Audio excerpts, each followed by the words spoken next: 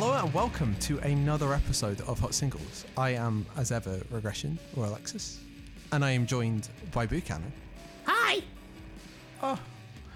And we have a very special guest, who is... Hi. Horse Jeans. DJ Horse Jeans. Jackie. Jackie, I can't. hi! I was like briefly like, do I do a voice in the high? I can't live up to the Buchanan high. The Buchanan the adventure is a singular experience. You cannot hope It's to. true. to It's match up to. look. It's they say they're goblins. They're not out here yelling all shrill like me. Yeah, Hi, I'm back. You can't call. You are. Can't call Goblin mode until you've experienced the Buchanan version of it. It's just not proper. It's true. We got a biggie. We got another biggie. We got a double biggie back to back. We do. So, working backwards. Jackie, what have you brought for us? I have brought for us the new album from this guy, One O Tricks Point Never. Have we ever talked about him on this podcast? Is that a guy that means things to people? I've never heard this guy in my life. No. Who Okay. who Well, the fuck's this? he's bastard? he's pretty whack. He's kind of a weird. No, I don't know what to. It's again. The album is literally called Again. One O Tricks Point Never Again. That's what we're doing today. Yeah, fucking again. I have brought the new album by one Lee Gamble called Fuck! Why did I just forget the name of the album I brought? Models. It's called so Fuck. fucking Lee Gamble. Fuck. Models is what it's called. Models. How did I fucking forget that? Whatever. Boo, what have you brought and what are we starting off with? We're starting off with the seminal release from Death's Dynamic Shroud, released Semen. November 1st. I was thinking the same thing. We're children. Okay. Continue. Okay, yeah, we were listening to the Come release from Death's Dynamic Shroud. Is that what you guys wanted to hear, huh? You little Absolutely. children. Thank you, Buchanan. Actually, thank you. That's really we're gonna be talking about jingling keys so I can get these two dumb crackers clapping their hands on this podcast. Okay, that's what we're doing. Yeah. No, we are reviewing first off Faith and Persona by Death's Dynamic Shroud. I won't give up on you.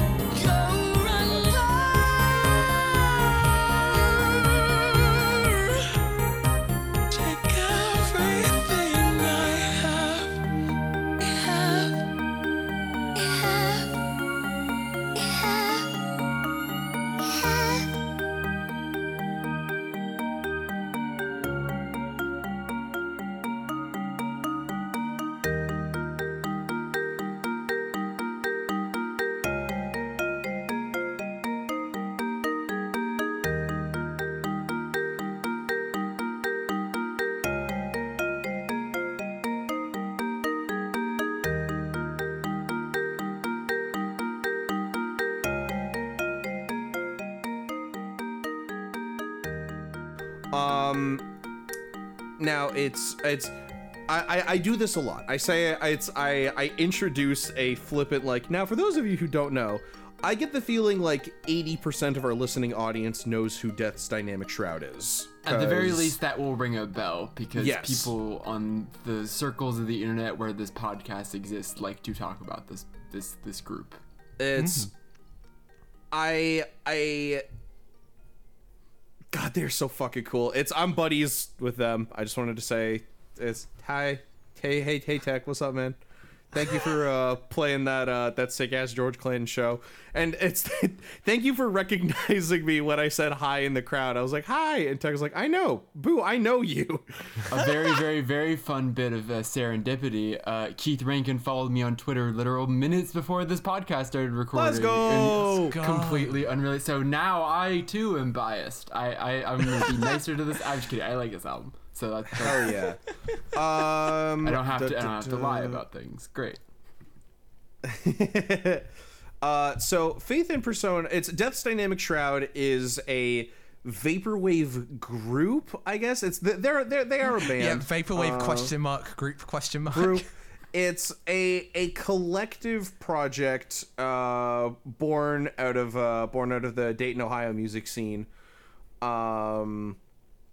With it's our good friends James, Tech, and Keith, and these guys love making albums so fucking much. They do. As I look at this Bandcamp page, they like making those albums. Death's Dynamic Shroud puts out an album every month. It's for their mixtape program, and am I nuts in believing that Faith in Persona was originally a New World mixtape? No, it was. I read that. It was originally behind the paywall. I read paywall. one review of this album, and that's what I heard. Yes. And so all three of the boys work on stuff in like separate capacities. I think out of like the 40 DDS releases, there's only like 2 or 3 that they've all worked on together under the single name. Like there's sometimes they'll do like stuff for Ghost Diamond. Wasn't Dark Life, is that the one that's all 3 of them? Dark Life is the most recent one that's all 3 of them, I believe. Yeah.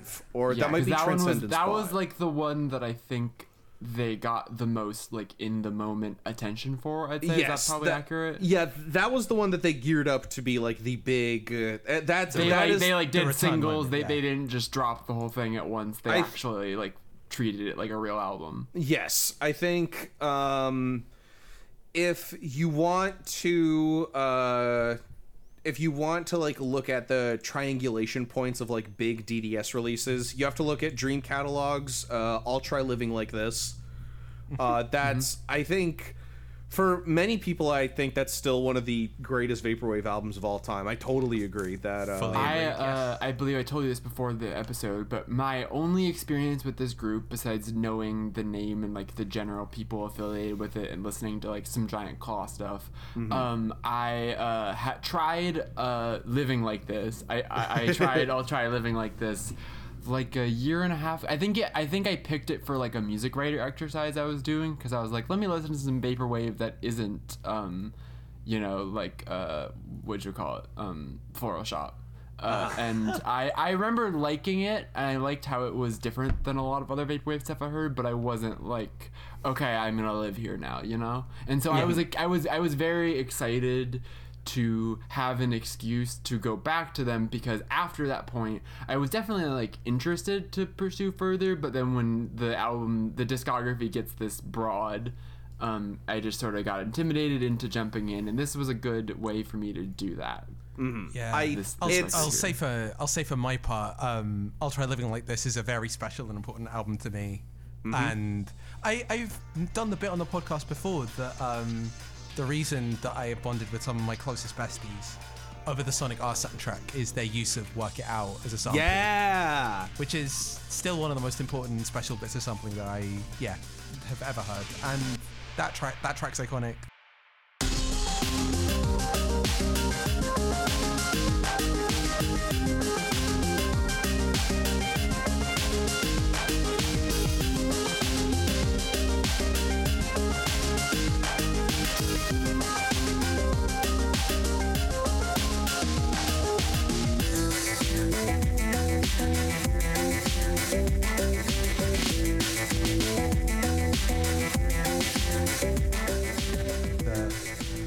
the whole project is so special with what it does with K-pop in particular as a like a starting point and bring it into its chaotic final formation. But yeah, like I think a lot of people will have like had that as a point of contact, and then like the group becomes like, if not slightly more inscrutable in a way that Jackie's describing, than just like it's dispersed and the scene isn't nearly as singly organized around these like big temple albums. So like Dark Life comes up and tries to do that, and then like, am I right in just thinking Faith and Persona just like everyone yelled about it enough to the point where they were just like, we have to put this out publicly. It is growing and growing out of its own natural sting.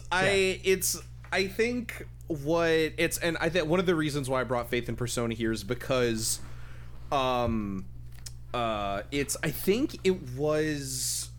it had to have been like the first solo Keith effort. Yeah, it was. In Death's Dynamic Shroud. Mixtape, Keith Rankin, owner of Orange Milk Records.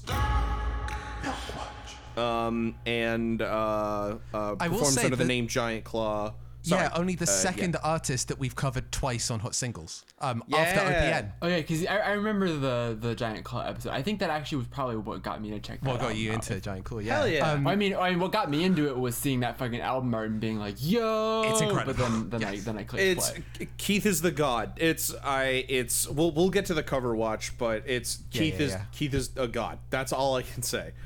Faith and Persona was originally a mixtape release, locked behind a monthly subscription, and I think just because of it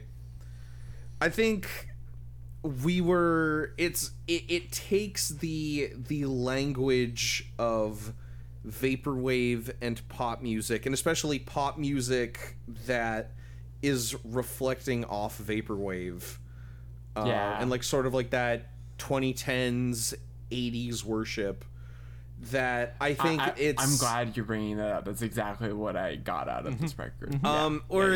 It got people in a mood to, I think, just think about it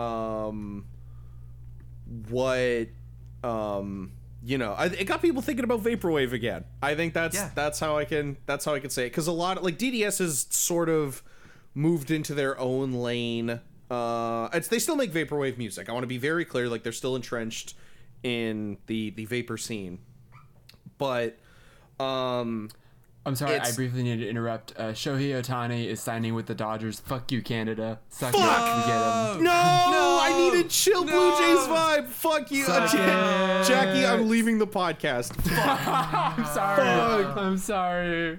I'm very excited right now. He's so hot. Oh my god. He's so hot. I gotta make a tweet about this. We are please interrupt. Important to interrupt. Yeah, important news bulletin. Yeah, Jesus. We're recording a podcast. We were recording for Hot Singles when we found out the news about Shohei, and I just yelled "fuck" at my computer. $1 on Patreon. You couldn't see it, but I was flipping off my computer when I was celebrating. I'm so mad. God damn it! We did Jays. I'm so mad. I thought the Jays were due. I mean, it was never going to happen. To be clear, like the Jays bit was like. No, shut up. Funny. Shut up.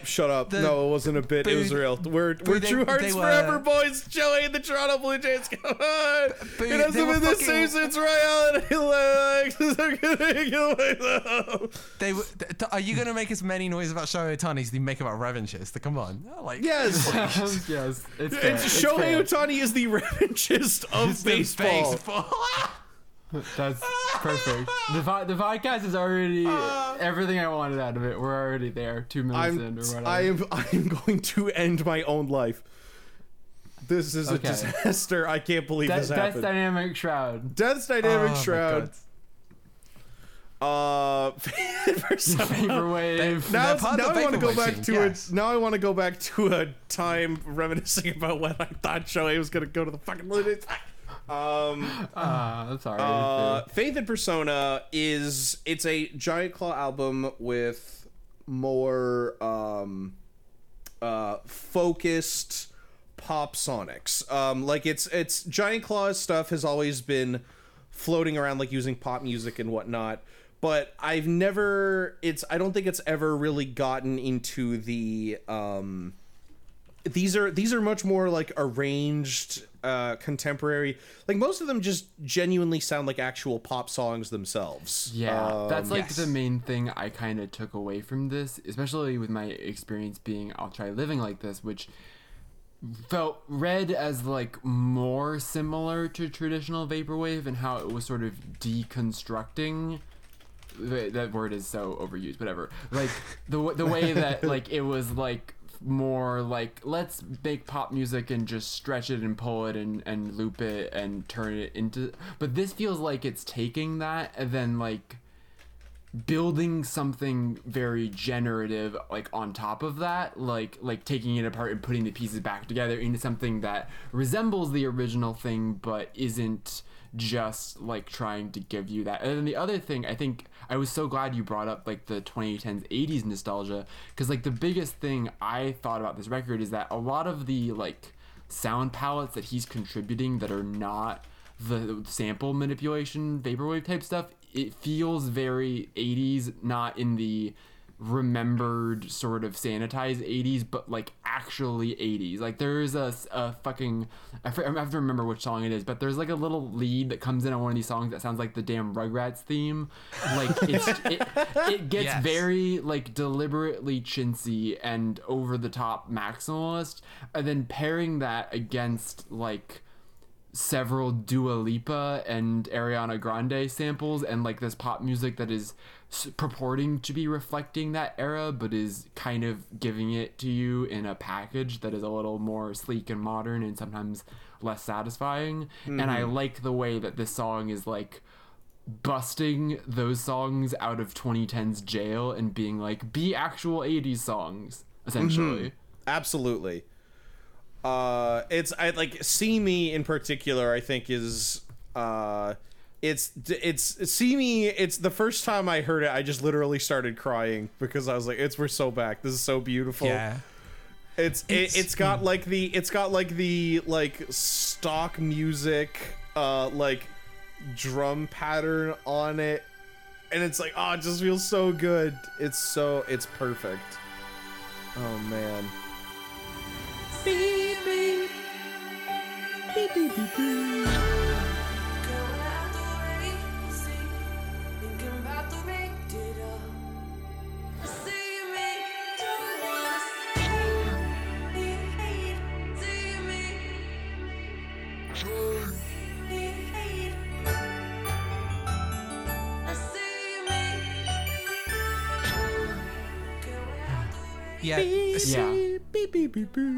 So yeah, in general, like vaporwave and Giant Claw stuff to me can feel like a little bit like musical edging, you know, like in a good way sometimes, but like it can feel a little bit like it's just trying to really draw out and play with stuff. This thing is really giving you like pure pleasure the whole time, but then sometimes it cranks that dial up so high that it becomes that the pure pleasure becomes like overwhelming and kind of like sublime in its own way. Yeah, like this is exactly what See Me was giving me, because like the first part of it is this like incredibly like constructed cadence. It just like wants to it just wants to hit that over and over again and just like give you the punch and the like this like juicy little explosion in your mouth every time you hit it.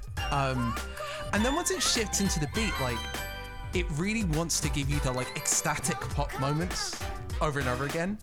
And then like the thing that it gives way to is like this almost like planing style R&B bridge where it just like slides chords through and around the key in very, very, you know, non-diatonic ways. Like it just wants to like slip and slide in a way that like would be, you know, 3 beats in a normal pop song, and it's just allowed to just like slip in that mode for a long period of time, structured identically to a pop track would be, but still like really fucking indulging all the little like that's exactly what it is. It's like so clearly knowledgeable about what makes a pop song like give you that like pop juice, and it squeezes it's just like adjusting different timed out. It's oh god, I'm about to say something so pretentious right off the bat. Ah, fuck, god damn. You're I hate singles. it. If you don't do that, we're coming at you It's with like knives. what the fucking like David Lynch transcendental cinema thing, you know, Oh, yeah, like yeah, it's yeah. about Yeah. like No, you're how good, you're good. if you have the big structure of like, here is a story that like from a 10,000 foot view is like handrails that people can hold on to, like a woman goes to Los Angeles and gets tangled up in some stuff, and then from there you play with the dilation of, okay, what happens between those beats and how long does that happen, and can we draw that out to the point that it starts to make the viewer like get shaken out of those typical rhythms while also still giving them just enough of the kind of larger structure so that they won't be like, fuck you. And I think that's what this album does well. It's like these are pop structures, but like bridges are longer, choruses are shorter. Like they just like time dilate certain aspects of it to 100%. throw you off of those rhythms. Because it's so understanding of both pop form and slotting into pop form, but also like where all the, like I said, the juice is in the interstices. It's in the like, it's in the little pickups. It's in the like soaring top notes. It's in the like belted syllables. It's in the weird turnarounds that catch your ear. It's in the like skipped beats, and those are the things that just like fill out all the time and space. Like the whole like structure's reoriented, so like it's still a pop song, but it's a pop song giving you all the like interstitial moments as the thing that is like grabbing your ear over and over again. That little turnaround, like case in point. Ugh, so good. I was gonna say it's Declan, friend of the podcast, twin brother to Buchanan, Friend of the Hero yes. to many. hero to many, truly. Would throttle me if I did not shout out the opener, Terran Abyss. Oh yeah. Where it sounds like you are in a plane in a thunderstorm while this song is playing. Yeah, going back to last week's the Evian Christ episode theme of imagining cool shit happening albums. This is for sure one of those. Absolutely. Oh my god. It's oh my god, it's so cool. No, it's like this thrashing ballad, like hair matted with rain, like it's crazy PS2 lightning firing off everywhere. It's all right. I just wanted to make sure I got my piece on that, because it's I listen to that all the time. Like it's It's a fucking hype track. If I went to the gym, that would be my workout anthem. It absolutely would. Yes. But sorry, I'm just going through the track list. No, Jackie, for me, the like the counterpart for that is Someone in the Room, which like isn't, I don't think, even one of the more celebrated ones. For me, this is the one that's like driving through the fucking rain, PS2 water effects, like shallow depth of field. Oh yeah, like, I'm like skimming through this one and I'm remembering like I really like how this record brings in the like beats and the I don't know how to describe what it's fucking doing in this track, but like the way that the rhythm and like that very modern kind of like house pop like pumping thing is given this very like strange feeling to it on this track that's like familiar but in a weird like dream remembered way, you know, like there's something about the way that it seems to be like commenting on the kind of, especially is this one of the tracks that samples Dua Lipa? I think it is. I went through the first time through, I went through it like generally not wanting to look at the samples and just sort of take it in, but then I got to a certain point where a couple times in a row I was like, was that fucking Taylor Swift? Like, was I imagining that? And then when I got to Needy and I was like, okay, this is Ariana Grande, I have to look it up. But then when I saw that the fucking driver's license was coming on the last track, I was like, Keith Rankin, you motherfucker. I don't even like that song. There is a you motherfucker feeling about R.I.P. But yeah, totally. So good. Someone in the Room is Ariana Grande. So there you go. Yeah. There are a couple of, I think that whole run of 3 stretches in a row, like there's a lot of Ariana's vocals sampled in there, which immediately made me think of, I think Ariana as a vocalist has a quality that I think is also maybe the strongest quality of Pink Panther is her vocals just sit on top of whatever you put under them in a way that is so like it's like she's constantly floating on a little Lakitu cloud. You know what I mean? Like her feet never touch the ground ever. It's just a very distinct evenness, like which is why it's so easy to slide. There are so many incredible like avant-garde Ariana Grande edits. I mean, like there's the shout out to Severine. Like just I was about to say that the Severine, that was the first one I thought of.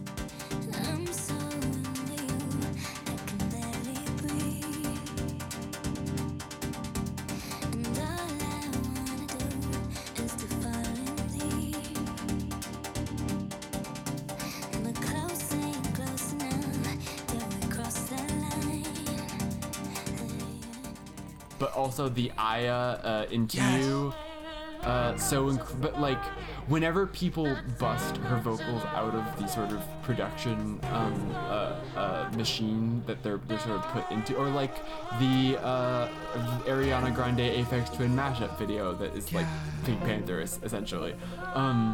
Like all of that stuff, I'm just like, wow, you just have this voice that just like the quality of it, like the breathiness just allows it to sort of feel so weightless. And like Pink Pantheress is the same sort of way where like her top lines just feel so like gently placed above the breakbeats under them that allows them to really like reach through. And I think that is used to a very different effect here where it's like this is way more cacophonous, right? Instead of using that to like her voice is very aerodynamic, and you can either use that to make a track that is like very frictionless pop music in a way that's kind of like unsatisfying, or you can put her in the middle of a fucking electrical storm and she still sort of peeks through because she just has this very like protective bubble almost like around her voice. It kind of feels like it's so like cool. It feels very important that this vocal chop doesn't use a belt per se, but it does like have the arc that means you have like the real drama where it hits the top note and you like get the full lift of a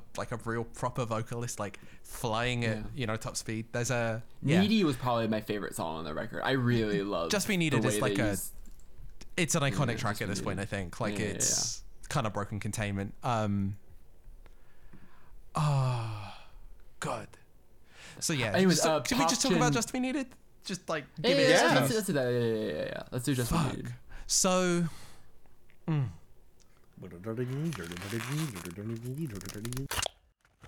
more crying for you.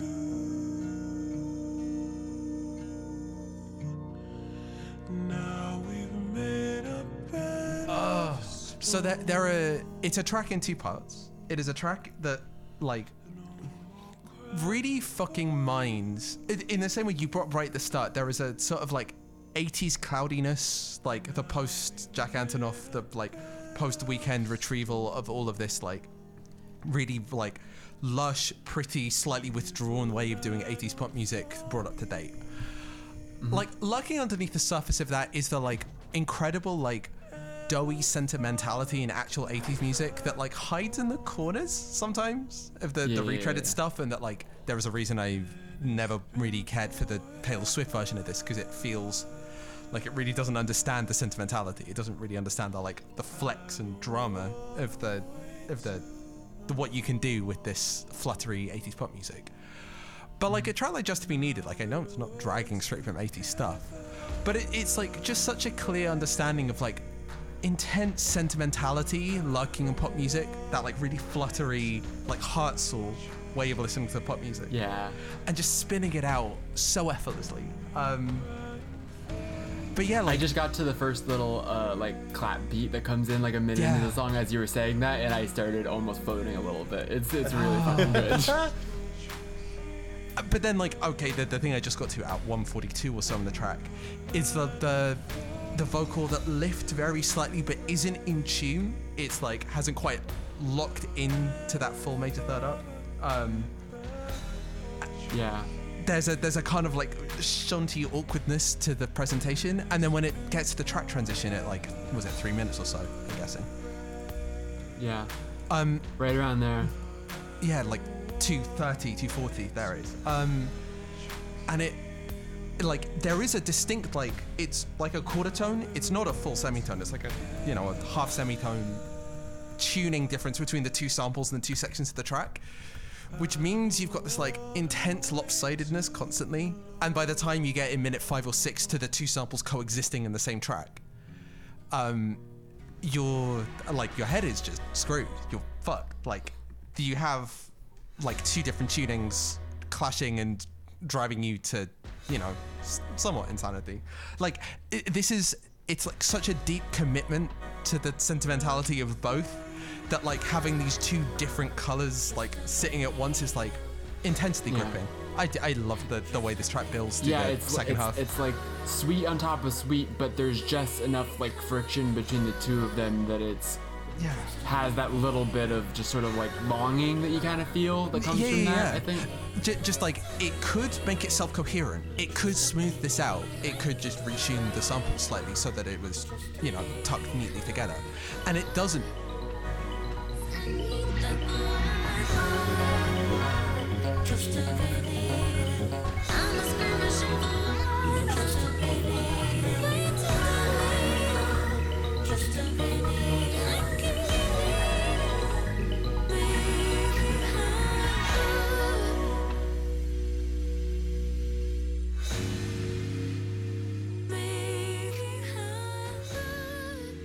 Because the, you know, I don't know, the need for it to be coherent, like, breaks the, like, intense sentimentality, the, like, passion and sincerity that's, like, hiding in this, like, really straightforward attitude to just loving pop music in that way.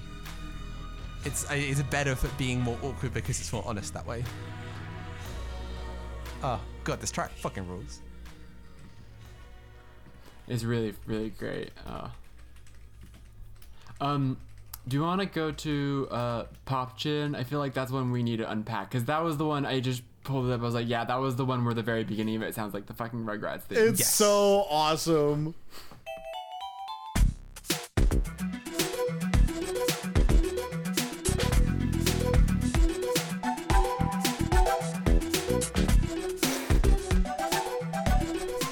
And then immediately into these sound font. It's like Rugrats, and then all of a sudden Donkey Kong Country. Immediately. Yes, it's so Death's Dynamic Shroud. It's our My True Hearts Forever boys, because they got their start making Sega Genesis type music. Yes. And that love has extrapolated into, like, the 80s production, because so much of the Sega and, like, Nintendo 64 stuff is just like default Roland piano sound fonts.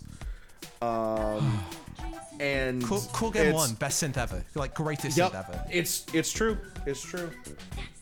And it's got I'm just hearing that, like, bubble. It is very interesting though, like, to contrast how obviously our boy Danny's gonna hang over a lot of this episode until we get to him, but like. Obviously, he's someone that's played with these sort of sound fonty, like, eerily artificial things, but usually he's like, these are scary, right? Or these are, like, uncanny, or these are, like, otherworldly. And this is like, hey, I'm here, your friend, Donkey Kong Country. Yes. Don't worry, everything's gonna be okay. Like, there's something very optimistic about the way this is engaging with its kitsch. Yeah. Again, passionate, sincere, like, very straightforwardly understanding what is so, like, deeply attaching about pop music in its, like, you know, shiniest, glossiest, most plastic, most, you know, see-through forms. It's, yeah, I love how attached it is. You know what my favorite detail of this track is? The fact that they do those, like, deep reverbed, like call and response sort of vocals with the sample where they, like, down pitch it.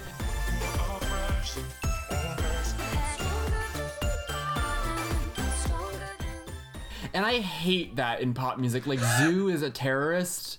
who needs to be held accountable for his actions. And like, I think that has gotten so, like, the way that people have sort of internalized like flume type synth chopping, but like in the most like reductive sort of simplistic way. And there's something about the way that that technique is used in this song, but given like a different context that's like, feels like, okay, you're self-aware of how cheesy this is, as opposed to Zoo, where I just can't trust that he's in control of those dials as I'm listening. And I really like that. Anytime someone can do something that I usually dislike and make me like it, I'm always very impressed. Yeah, again, like the difference between cynicism and pop music and like that kind of like sincere passion just like speaks volumes. Yeah. That this is exactly the sort of space where the gap between, you know, true, you know, I don't want to say poptimism. Poptimism is a cursed term, but like, you know, that sincere positive attachment like gets you places that, you know, the cynical and mindless version of it doesn't, you know. Also, I just got to the end of it, and the way it fucking transitions into someone in the room is so sick. Yeah. I really like how, that's the other thing too, is you would think for a record that is so interested in like 80s kitsch that the drums would be like more thin and 80s, but I really like how it's contrasting those like very, in a similar way that reminds me a bit of Sophie, right? Like you're contrasting like these very sparkly dressings around the song with like these truly like thumping modernized drums, but also exaggerating those to a cartoonish degree at times. Like Last Minutes of the Memory is the one with like the splashy 80s shit going on. Like this is the one where it's just like too toppy for its own good in some sense. Again, a track I really like because it just fills me with glee to have someone. Yeah, but even that is sitting in an uncanny valley between 2010s 80s and 100%. real 80s. 100%, yeah. But yeah, no, I know exactly what you mean. There's again, like a craft in derealizing it, like a craft to make it feel very deliberate and very like positively constructed rather than referential, rather than like deconstructive. There's something about the way that, I mean, this gets into the like Daniel Lopatin, like we're always hearing our learned associations with sounds thing from Replica, but like I think that when we hear either the very distinctly 80s stuff or the 2010s 80s stuff, which are their two separate things, there is a sort of way that your brain wants to very quickly be like, all right, I know what this is, I know what to expect, I've kind of understood what this thing is.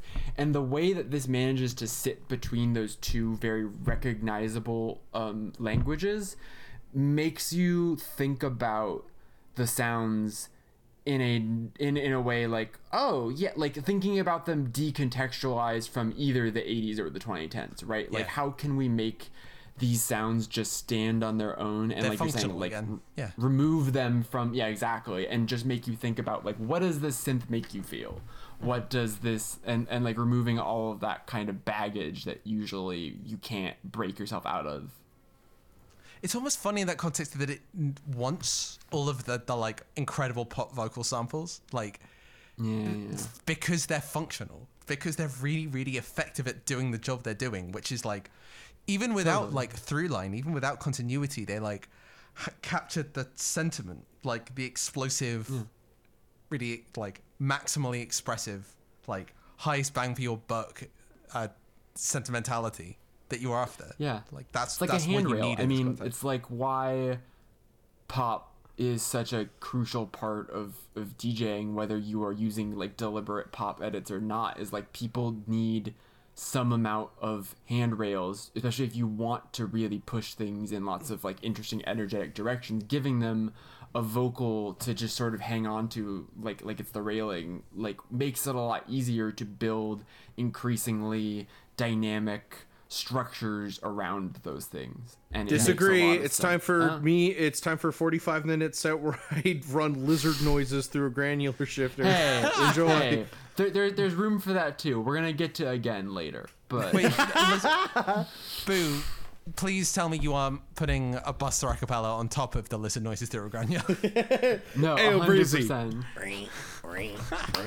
Thank you. He's actually doing that thing over there. Huh? Oh my god. I don't know what noises But lizards you know what I make. mean? Yeah. It's like, close enough, I'm sure. I think you're exactly right about that, like, functionality. Like, forget about the fact that it's like trying to play on things that you maybe know, or even I think the thing I really like about this record is because it's not just using modern pop, it's specifically using a kind of modern pop that I'll be entirely honest, I don't spend a lot of time being like, exactly how hard is this new Dua Lipa album banging? I mostly have consumed that album by being a person who has been in an H&M in the last 5 years, you know? Yeah. And I like that in the and I think that's a lot of what the original project of Vaporwave is like. How can we take these sounds of like lounge music or like elevator music that are inherently meant to be like, don't even pay attention to this, just keep shopping, like forget about it, and it's like, no, we want to sit with this, we want to make this so long that you're forced to live in this world and really consider like what its values are and what its like atmosphere is and all that kind of stuff. And this is doing that with an even more processed product. And like the fact that it manages to take it apart still is cool. Yeah, and in some way it means it needs to build its own understanding of the like positive, constructive, and like sentimental bits of it. Like that, I keep using these words, but I think it's like very much the same register that I think about like what was so compelling about the best bits of at least some forms of Vaporwave. And what this is doing is just like, it understands that like the only way it could work as Muzak was if it had this like implicit like association with sensations of like comfort and pleasure and emotional serenity, and that you need to be able to mine and like dig out that feeling and make it expressive and not just like tacit. And this is doing exactly the same thing for the kind of like very passionate, very sincere like sentimentality in pop music. And that like just owning the like very deep emotional stuff, like not like retreating to ironization, is just such a fun and rewarding experience when people commit to it. So yeah, like I 100% feel it. Yeah. Hell yeah. Can we talk about R.I.P.? It's probably a good time to do that now. Yeah. I really don't like the song "Driver's License." Is a thing about me. I think I don't like it is Olivia Rodrigo at all. Well, I don't. I am generally Olivia Rodrigo neutral to positive. I think whatever attention she can crack away at from Taylor Swift is like net good for society. And I think that anytime she's holding a guitar or someone in the studio is holding a guitar, I'm like, yes, it's like, it's good that kids will have this as opposed to other stuff. But anytime a piano is involved, and this is like the ballad portion of Olivia Rodrigo's thing, I hit the snooze button. And so I was so curious when I did look up the stupid samples that, like, okay, let me know what's coming, and then I see that the last song is fucking Olivia Rodrigo. I'm like, all right, how is he gonna pull this off? How is the bad man gonna do it? And I think it's like he holds off on like the kind of big saccharine climax of that song that I think is why I get annoyed by it. Like, I think that song just sort of like beats you over the head with its like feel, you know what I mean, in the way that, and I think that's what you're talking about, ironization, is like when something wants to be really, really saccharine and it doesn't have the right adjustment of those pitches, there's a way that you can just very easily shut off and be like, corny, no, reject, corny, no, emotional shield up.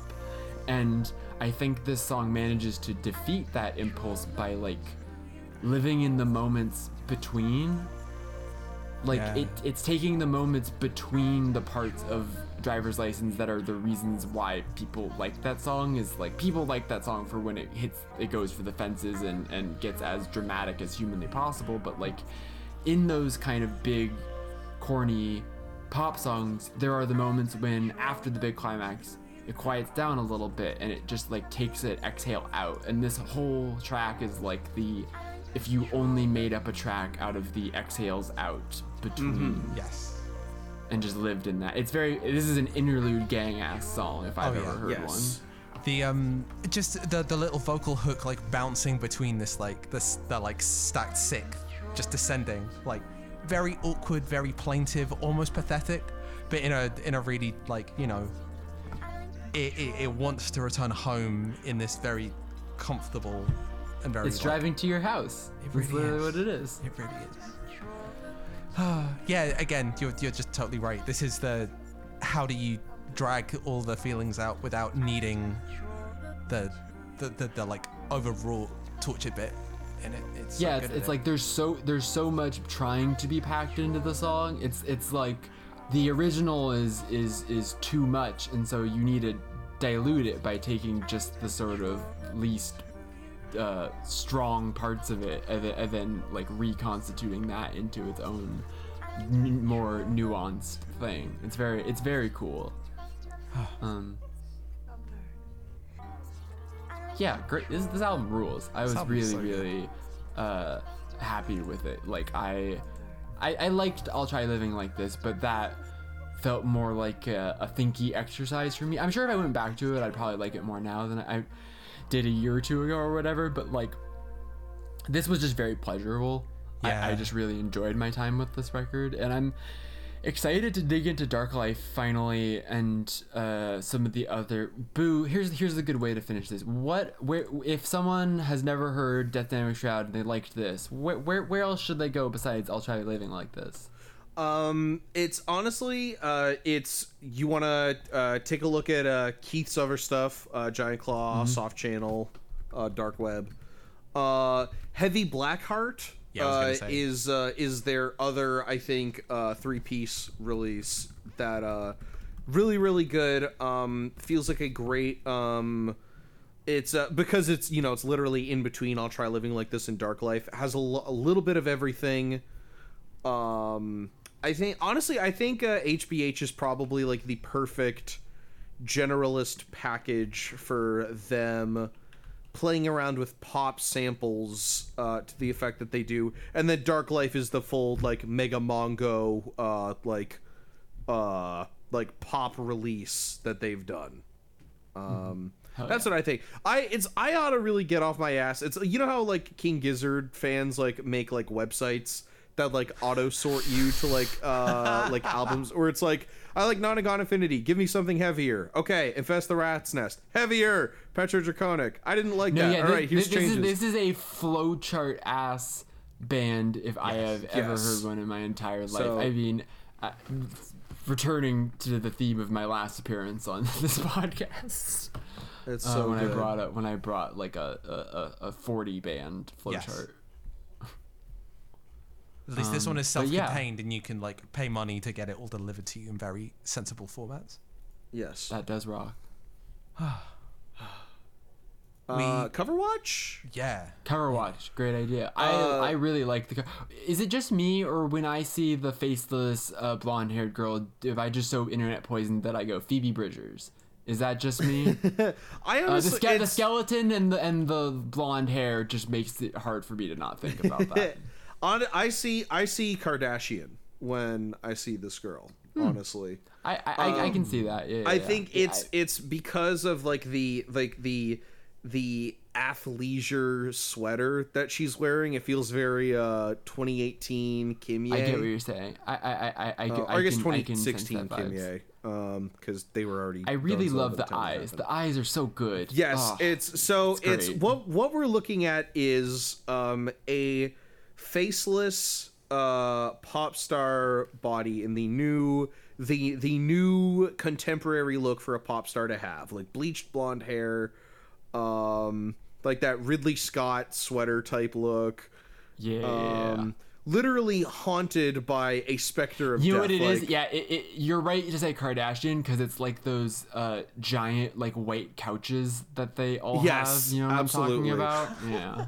It's look up the pictures of Kanye West and Kim Kardashian's house, and like try not to think of giant white couch in a like concrete like giant loft type room. Try to tell yourself that they weren't living in a movie where you don't know if they're alive or dead or not. But it's this faceless body haunted by death and being watched by black glossy eyes over like this beautiful, beautiful sky. It's all of Keith's work is sick. This might be one of my favorite Keith pieces ever. It's very good. It's for the, I think it's a blatantly obvious release. Like it's, you know, exploring the euphoria of life and death in pop. And to have a cover that also obviously dictates that is perfect. Be watched by like unknowable forces and death, and you just got to keep doing your thing and going, everybody clap your hands.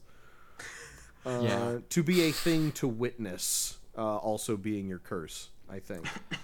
The other thing that I was reminded by this cover and thinking about it in the context of this record, and this also sort of segues nicely into what we'll be talking about with the next record, but also something I was thinking while I was listening to the Coreless episode not too long ago, and a thing that you didn't bring up, not to like, you didn't bring this up, but just sort of like, I wrote a lot about that record, I thought a lot about that record, and a thing that I remember from it that I thought was very interesting is I read that Lewis, Mr. Coreless, he described the reason why there are all those like anonymous floaty voices on that record, particularly on a song like White Picket Fence, is he said he was very inspired by these like Ibiza chill out CDs where you would hear voices that had like no discernible identity to them, like partly because of the vehicle by which you were receiving them, but also partly like they would just sort of feel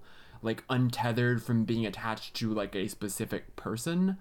And I think that's something that's very much going on in both this record and the next record we're going to talk about in terms of the way. Yes. And in this time, it's fascinating because these are all very recognizable voices. It's literally Ariana Grande and Taylor Swift and Olivia Rodrigo and Dua Lipa and Demi Lovato for some reason.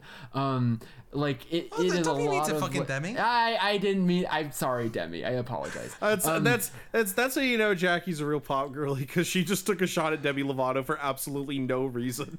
Listen. Sometimes the world needs B and C list pop girlies too. Anyways, oh my god. But like, I'm gonna say a thing. Cool for the Summer is a 1B into Use 1A. That makes a lot of sense.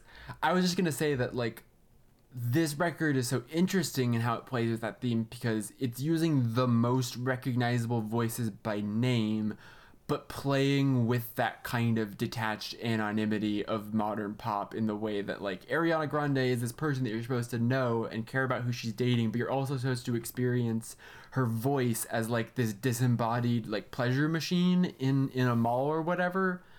And that speaking also to the way that like celebrity is to turn someone into like a fetish object, etc. Like I think all of that is stuff that's clearly on his mind making this record. It's almost bizarre how much more sincere you can be stripping the like actual structure and narrative out of the voice than you can if it's like presented in its full and like, stripping away the celebrity narrative. Yeah. Because then it's not about like which one of Ariana Grande's ex-boyfriends is this song about. It's about like what does this make you feel when she goes for this fucking top line. Yes. Yay! Yeah. Cool fucking album. Faith in Persona, yay! We ready to shift onwards? I think so. Sick. So next up is my pick, which is Lee Gamble's Models.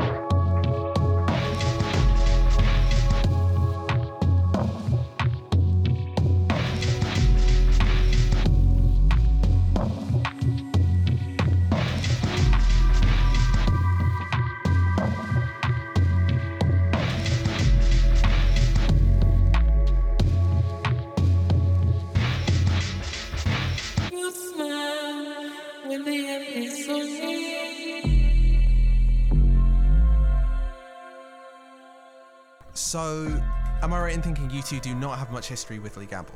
So I should do That is correct. Bring up to speed. Okay, so been releasing on labels like Pan and Hyperdub in particular for the last about 10 years. Very much came out of the like jungly, like UK bass music, like elevated sound design scene. Like very much, you remember what Pan was putting out in the early 2010s, like interesting electronic music that had a fundamentally club origin. And there's you can go back to something like, I will probably put a track of Diversion's 94 to 96 as a sort of like template for the place he started out. Where he becomes really interesting is where he starts like effectively becoming high concept theory wanker producer. And like this was a trend. Like if people remember the Simon Reynolds Pitchfork piece about Conceptronica, like this was aimed at two people, I think, basically. I think it was aimed at Holly Herndon, and I think it was aimed at Lee Gamble, basically. He started like reading Deleuze and thinking about technology, and everything after the like early work, like basically from the album Koch onwards, which is 2014, is informed by this like very aesthetified sensibility, this very like deliberate construction of tone and like a totality to the work that exists through artwork, through narrative, through sonics, but also through like theorization of all of them together. So I think like the first place to start for me is Motor System off Koch, which I will link in the chat and we can very quickly sync up. Not because it's a particularly like insane or remarkable track, but just because it is it feels very much like a statement for like where this started out and how it's got to this point. So if we want to 3, 2, 1 this, we can absolutely do that. Sure. 3, 2, 1, go. This track is one of my favorite kicks in techno ever. Yeah, it's sick. Yeah, this ruled already. It's not quite the, like, as you were talking about last week, the drum code rumble. It is just fucking cavernous reverb. Clearly also somewhat indebted to like dub techno as a story, but like fundamentally I think Koch, I keep reading it, fucking Koch brothers, Koch. Koch is a record that like, it is inhuman in its scale. It is vast and technological, and you can see the fucking artwork, this like deeply uncanny vista of probably through like a thermal or infrared imaging system of some sort. Like, yeah, this is an album acting at scales beyond the human, and there's just a sense of like industrial and technological muscle like hanging over it. This is his last record on Pan. His more recent projects have been on Hyperdub. And if I take an example of Amnestic Pressure, I will take Quadrupoints, which I think is one of my favorite tracks of his. Which warning for this video for flashing lights, but I think we can just about survive it.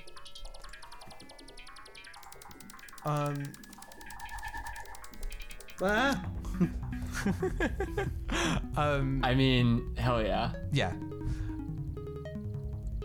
Just like completely inverting the scale. Like this is microscopic and incredibly internal, and insides have been stripped apart. And oh god, this gets inside your skull in such a beautiful way. This is a sick Katamari DLC. Yes. Oh my god.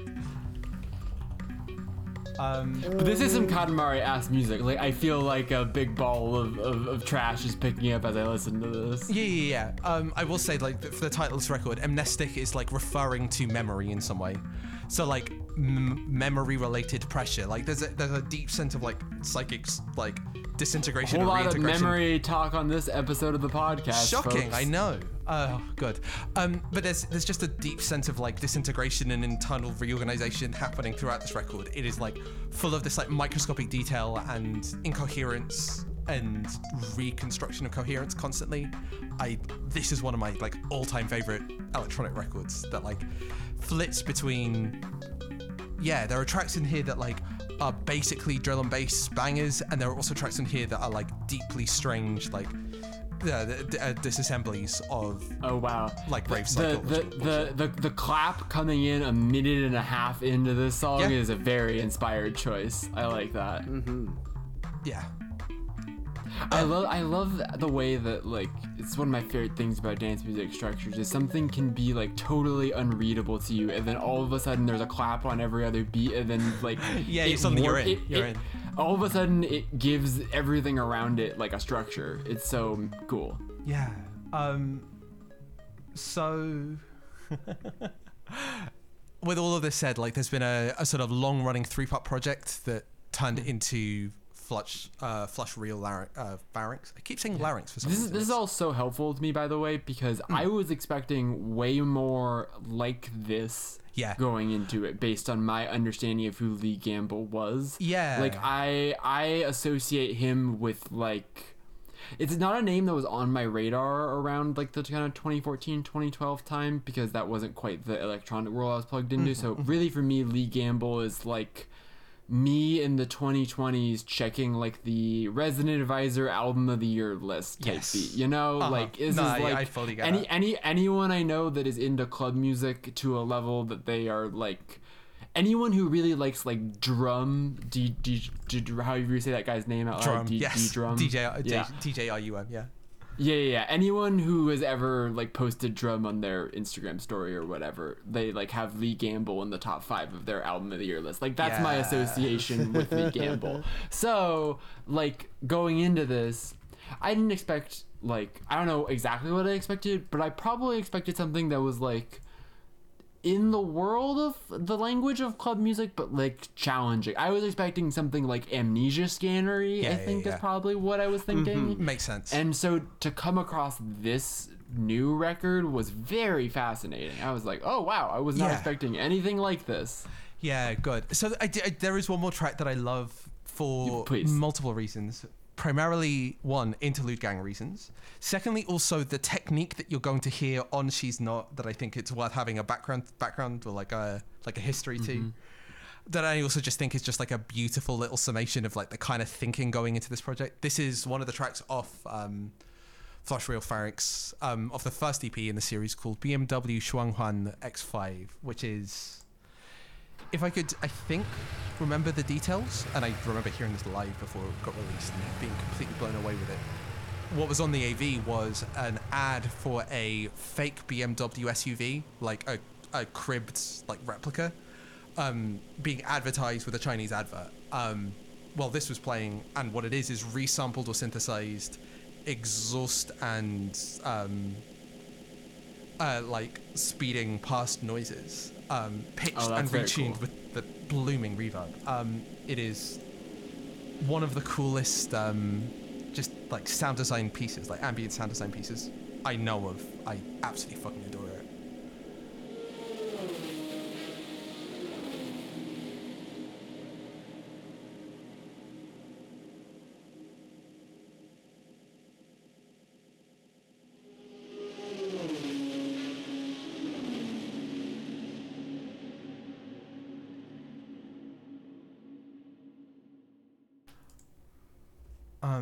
Oh yeah, the vroom that just hits a minute in. Oh, that's so good. And then it's got this like descending fifth. Oh yeah, that's hitting some nice brain scratchy. Yeah, good. Just like a chord hidden, blooming in the background. And there's a bunch of places, like it's a technique that Arco also uses. I've heard Lee Gamble use it in a bunch of places. Is where reverb tails start to like move autonomously from the sound that generated them. And this is the thing we get in She's Not that I absolutely adore. I think it's one of the most special noises. But yeah, like where it started from with this like ravey, like in the shadow of all the like throwback dance music of, you know, the British like club scene from mid 2000s through to the early 2010s. Having evolved in this very deliberate direction towards, firstly, an album of like intense, overwhelming, industrial, non-human scale, through projects which really are interested in the like the microscopic or the internal or the like the decohering to arrive at Models. Models are the album we're talking about. We got a long way through the Lee Gamble spiel without actually talking about Models. Models is a capital A AI album. It is. I read that when I read one thing about it. I was like, Yeah, there's a basic like fundamental like premise here, which is about the use of AI voices, and I thought it would be interesting to actually like take a chance on like having a capital A AI album on the podcast and just like see if we could feel out the artistic sensibility that it brings, as opposed to just like bashing sledgehammers against tech bros. Because I was going to say, it's first of all, Holly Herndon, sit on it and scissor kick. We got to Lee Gamble's AI album before we got to yours. Get smoked. Again, I've been seeing so much Holly Herndon heat on the timeline recently, and it's like to some degree justified, but also the platform and the Ali stuff is like deeply important to me. So I have like they're really good. They're really good albums.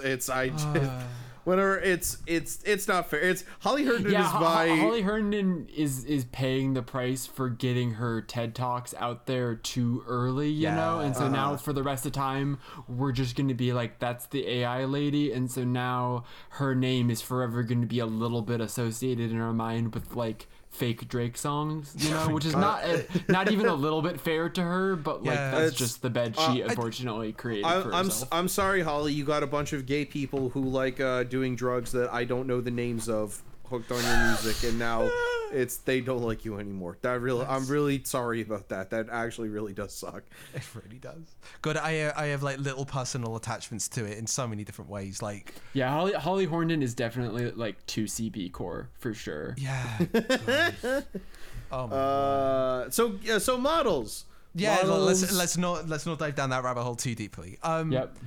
This is an album that like the premise that I have for this is that it's an album where he returned to the human scale, because somehow AI is a way of like thinking through the human scale. Having spent so much time just like deeply not being at sizes or rhythms or terrains, or just like having not constructed spaces that are amenable for people, this is an album very much person sized. And it's on the side of a road. The picture of it is in a real place. It's in a coming place, off of that. The artwork for the last song we just listened to, that is like so deconstructed, so digital, so unreal, and taking like the sound of cars and making them as alien as possible. Now it's just like we're walking along a road, but you're being accompanied by some ghost voices. Yeah, and the like in the same way that like I love BMW Shuanghuan X5 for being a track that like reuses artificial media in a way that like forces you to think about its context and its process of production. This is a project in its entirety that does a similar thing, but like your way of doing that with voice is just fundamentally different. Your way of like associating and recalling, like the act of bringing things from the past into the present is very different when it's a voice compared to, you know, a thing that you're allowed to keep like as an object, as an artifact in your head. Like you cannot do that in this album. Like every little like slippery voice is something that you want to get that kind of like verbal attachment to. You want to get that kind of like sensuous relationship to. It's not just a thing to be thought about. It's a thing to be like given a relationship to. And so yeah, like each track sort of folds out as I'm not going to say singular, because there is like very distinctly common tonality and construction and like place, I'd say, to this album. But each of them like experiments with a different way of like handing you a voice to hold on to and seeing which ways you peel apart from it. Because most of the lyrics are nonsense. Most of the lyrics are not coherent. They're generated syllables and patterns and timbres and harmonies out of massive data sets cobbled together from pop songs, field recordings, people speech. Like he details the process of like meticulously constructing an AI that could like do the kinds of things, like the kinds of garblings that he was after. So yeah, like how you do and don't manage to keep a hold of this is such a slippery and exciting thing. So yeah, I don't know if you two have. Yeah, no, that all makes a lot of sense to me. I think there's a really nice progression to it where over the course of the record, the vocals get like increasingly less buried and just a little more coherent, where you start to recognize like the outline shapes of them, but then at the same time, like you're saying, there isn't that coherence per se. It's very surreal, but like in a way that I agree is very satisfying. Yeah. I don't know. I just think that like I think a lot of the skepticism going into like AI stuff, right? Like a lot of the kind of emptiness that people, it goes back to this whole cynical versus sincere conversation around Death Dynamic Shroud, right? Like the idea that when you're listening to like an AI Drake song or whatever, there's like that inherent gap between the real thing and that, and there's some sort of like the uncanny valley is the obvious way to describe it, but like that kind of like, oh, you're trying to reach something recognizable and approximate it, and this is doing the complete opposite of that. It is trying to create something that is expressing feeling through entirely like unrecognizable, in the same way that I think like obviously instrumental music is like trying to do the same thing without the use of words. And I think this is truly like, people talk about like singers that use the voice as an instrument, but this is really like treating the textures of voice and then thereby like the associations we get in our brain when we hear an audio that resembles the human voice, and the way that our brain is like trained to respond specifically to those frequencies, because that's how we communicate to each other as people. Yeah. Like having something exist within that frequency range that is not a voice but is sort of performing the function that a voice would perform in the piece is like so fascinating.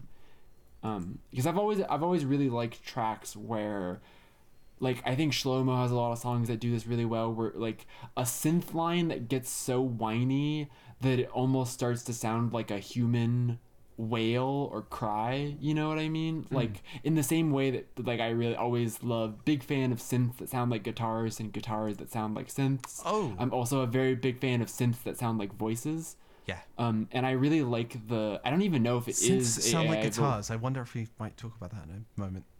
Oh, we might, perhaps we will. But I Lee Gamble, Phantom Limb, that track, Phantom Limb, I don't know whether that is a synth that comes into it or whether that's just a actually I think that is a voice. I'm pretty sure it is. But like halfway through that track, that kind of like almost buzzy, like whining vocal that comes in reminds me a lot of like Shlomo's Dark Red stuff, and the way that he would use guitar and synth in these very drony ways that make you feel like the song is crying. And that is how I feel about this track. Yeah, good. Phantom Limb is such a fascinating track because it comes after, like, it's this almost like jovial, like playful, like kind of twitchy, bouncy little thing straight after one of my favorite tracks of the year. They're like, it needs its awkwardness, it needs to like restore the tension somehow.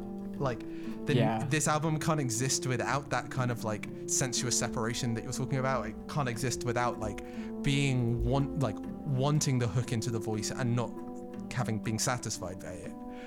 And like the cool thing about She's Not is it almost restores that to you just through the like sheer like gorgeousness of the music itself. So it needs to like find a way of returning you to that like awkward place, and Phantom Limb does a really, really special job of it. She's Not is like the chill out room attached to this rave that's happening. You know, like you have the first 3 tracks and then you step into She's Not and it's like an oasis for 4 minutes, and then you kind of get back into the sort of tension and unease of the rest of the record. Yeah, good. With this album art, and I guess we might stumble into album watch early then, the sort of like in like burnt orange pink through like deep blue indigo color palette, and the weird spaciousness and the disconnection and thrown away nature of the voices, I cannot help but like listen to She's Not and Blurring and think about like Pink and White and Godspeed. Oh, I didn't even. How did I not jump to a blonde comparison? How was I not the one to do that? Come on, I don't know. You copied my whole fucking flow. Cramping your Bar fucking for bit. bar, bar for bar. Okay, but yeah, no, that is. Yeah, I can definitely see that. I think there's a lot of like. Instead of using reverb, I think we were sort of talking about this earlier about how letting the tails of reverb be the thing rather than the thing themselves. Yeah. Like the tails getting so much that they sort of form their own like atmosphere. Yeah. She's Not is definitely doing some blonde, like I mean you could imagine She's Not being there and then Frank singing like a top line over it or something. 100%.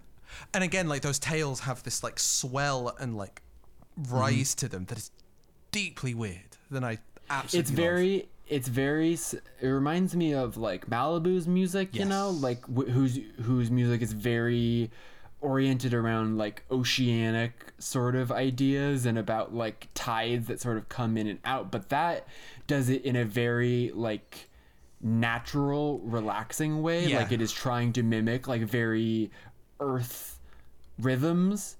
And this is so much more living in the world of like surreal uncanniness. Yeah, and again, like it's Terranian. It is like planted on its feet next to a road with like a car buzzing by, like in a sort of like late twilight that isn't lit properly, that you can't quite catch glimpses of what's off in the distance. It feels like you are on Earth, but like you briefly stepped into some shadow realm version of Earth that like all of the people are gone, but you're just sort of walking around and there's like when you're I haven't played Dark Souls, but I understand that like when you die in Dark Souls that like you leave a little ghost guy that is like doing that like you go through the game and you see like the people that died trying to get through the level, whatever, like the past memories of people, but you're like by yourself.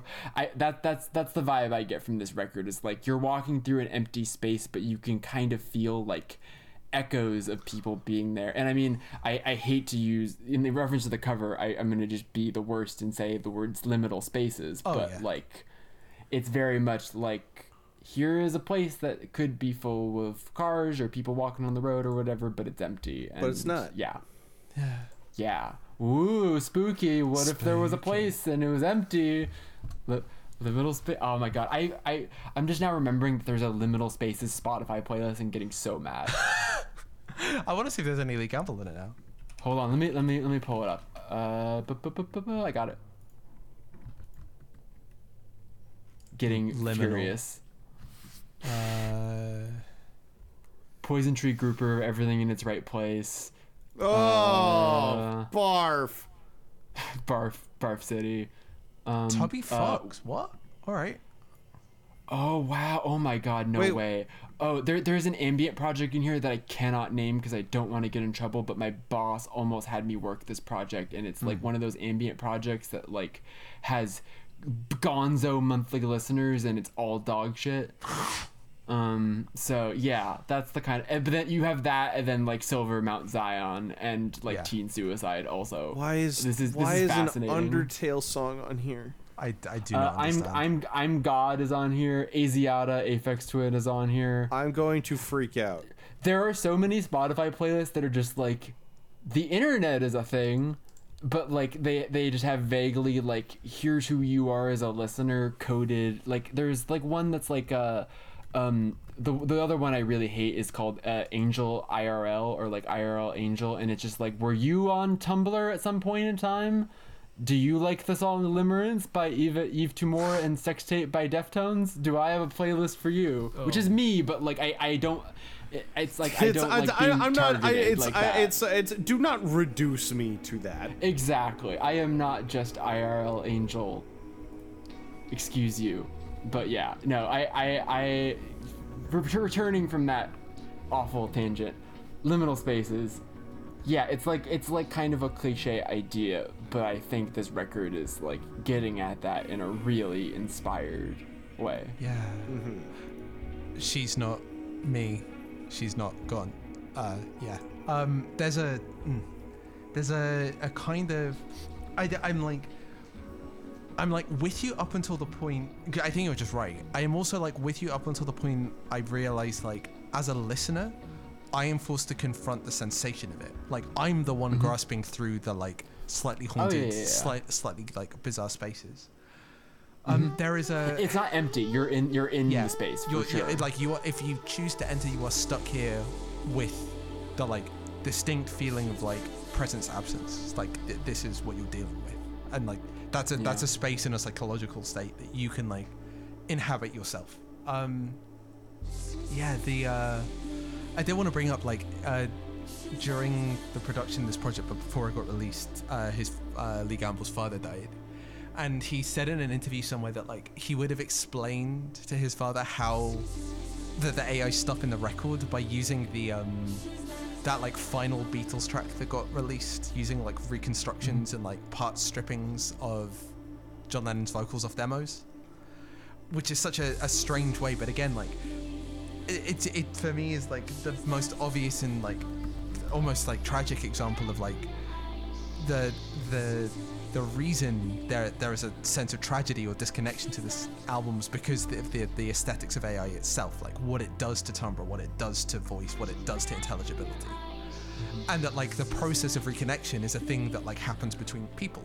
Like that's an imagined process of like, oh, how does this work? Like, what can I retrieve from it? What can I understand from it? Like, what do I get out of this process of like taking this artifactual thing and making it make sense for myself? Yeah, it's like taking the uncanny valley that like we think that in the case of these less inspired uses of AI in music, like that uncanny valley is like a ceiling on how enjoyable the thing can be, and this is like using that uncanny valley to create a feeling of emotional distance, of longing, of not being able to reach out and touch the thing that you feel the connection to. Yeah, I feel like this is the appropriate time to bring this up. Obviously, AI and music, big talking point this year, big thing people are saying about, and there have been exactly 2 or maybe 3. I saw someone today saying that the Headache album was maybe written by ChatGPT, and now I have to rethink about that entire album again, but I also don't know if that's true. That's just like speculation based on like what the person who wrote the Crack Magazine album of the year list said. Which, by the way, Headache made the Crack Out Magazine album of the year list, which is fucking cool. As in the Headache, the vegan project, right? Yeah. Because the vegan project is credited to a vocalist whose name, if you Google it, does not appear to be a real person. I literally just looked up the album. The first thing that came up was the Rough Trade website, and the thing said, Headache is a new project produced by Vegan, with all lyrics written by Francis Hornsby Clark and then performed by AI. So, you know, like, this is close at hand. Yes, so that makes a lot of sense. But so that is the other one, and that is actually an interesting counterpoint we can talk about a little bit. But the other thing I was going to bring up, there have been 2 good uses of AI this year. It's that, and then the Little Spirits EP by 2Shell, which is like the exact opposite of what Lee Gamble is doing with AI in every single way, but also a little similar, because I think they both understand that like the artificiality, the fakeness of AI is something that you can't try to run away from or fix, in the same way that like digital animation is obsessed with the idea of realism to like their own self-destruction, you know, like every year we're gonna make a Grand Theft Auto that looks a little bit more like real life, but we're never gonna get there, but for some reason we're gonna keep trying to make it look a little bit better at looking like real life. But the real stuff that's coolest in the worlds of digital animation understands that like animation is a non-real medium, and the best way to take advantage of that is to play with the fact that it's not real, right? Yeah. And so I think the things that are best in the world of AI are things that are not trying to recreate something that we know, but is instead leaning into the fakeness. And the 2 paths you can take with that is complete irony and pranksterism, or complete sincerity. Yeah. And I think 2Shell and Lee Gamble essentially took the 2 different paths in the wood there. Like the 2Shell record is using like the surreality of like flow and cadence with AI to like make jokes by having it rap and having the rap sound like the Eminem tribal warlord rap. You know what I'm talking about? Yeah. God. Oh, terrifying. But like that's the Eminem Second Century Warlord video. But like that's what the Two Shell EP is. It's like, we're gonna make this as ridiculous as possible. We're gonna lean into the like and having all of these like AI generated voices be like these like wacky cartoon characters essentially that like jump in and out of the mix, like announcing like, all right, we're speeding up now, folks, and all this like silly wacky stuff.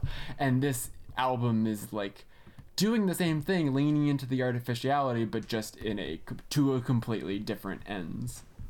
And yeah, like I don't want to ignore, like, this is a very deeply songwritten album, like. Oh, totally. Yeah, Purple Orange, She's Not Blurring to me are just like some of the most like the intensely heartbreaking ambient tracks that I've heard this year. Like they need that sense of arrangement to like, you know, it's not shying away from the intensely like, I'm not gonna say manipulative, but very deliberate step through the like process of like forcing your confrontation with these weird voices.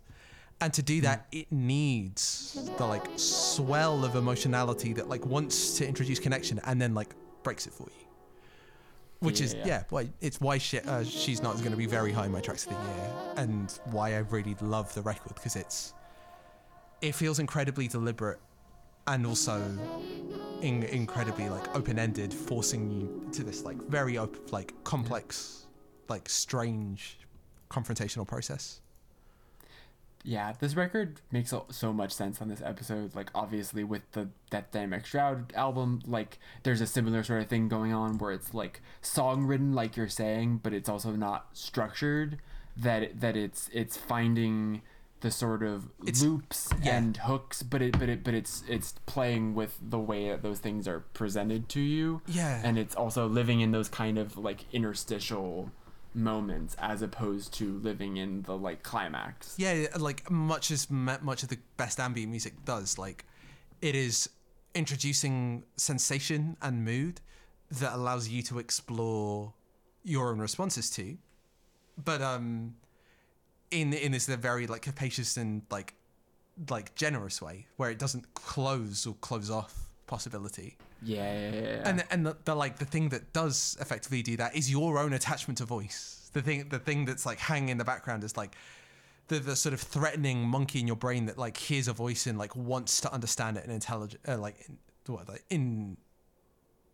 it. Wants to decipher it. Yeah, decipher. You know, and avoid the fucking. Yeah, it's like the thing that like the reason why our dumb human brains want to have stereotypes of people, have all these things, like we want to be able to receive information and put people or things into boxes. We want to hear a voice and be like, is this my friend or my enemy? But your animal brain is like always trying to, what is this voice trying to communicate to me or whatever.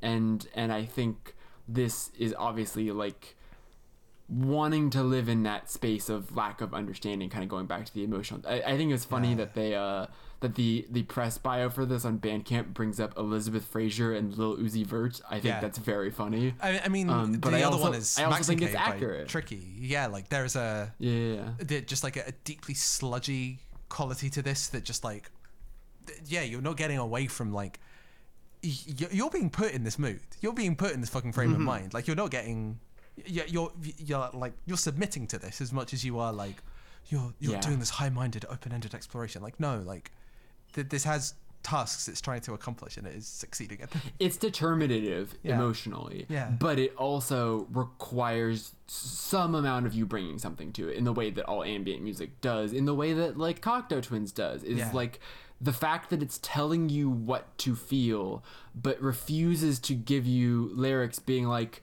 the reason why you're feeling this way right now is because this is a song about a breakup, or this is a song about someone that died, and that's the way of like calming your brain down and being able to put that emotion into a recognizable bucket. Whereas this is just like, you're gonna feel a thing and there's no point in even trying to understand quote unquote what it means, because it's not trying to articulate an idea in that way. Hell yeah. Cover watch?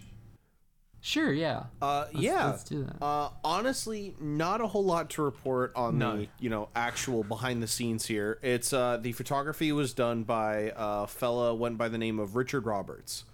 I'll link his Instagram in here in the Hot Singles text chat here.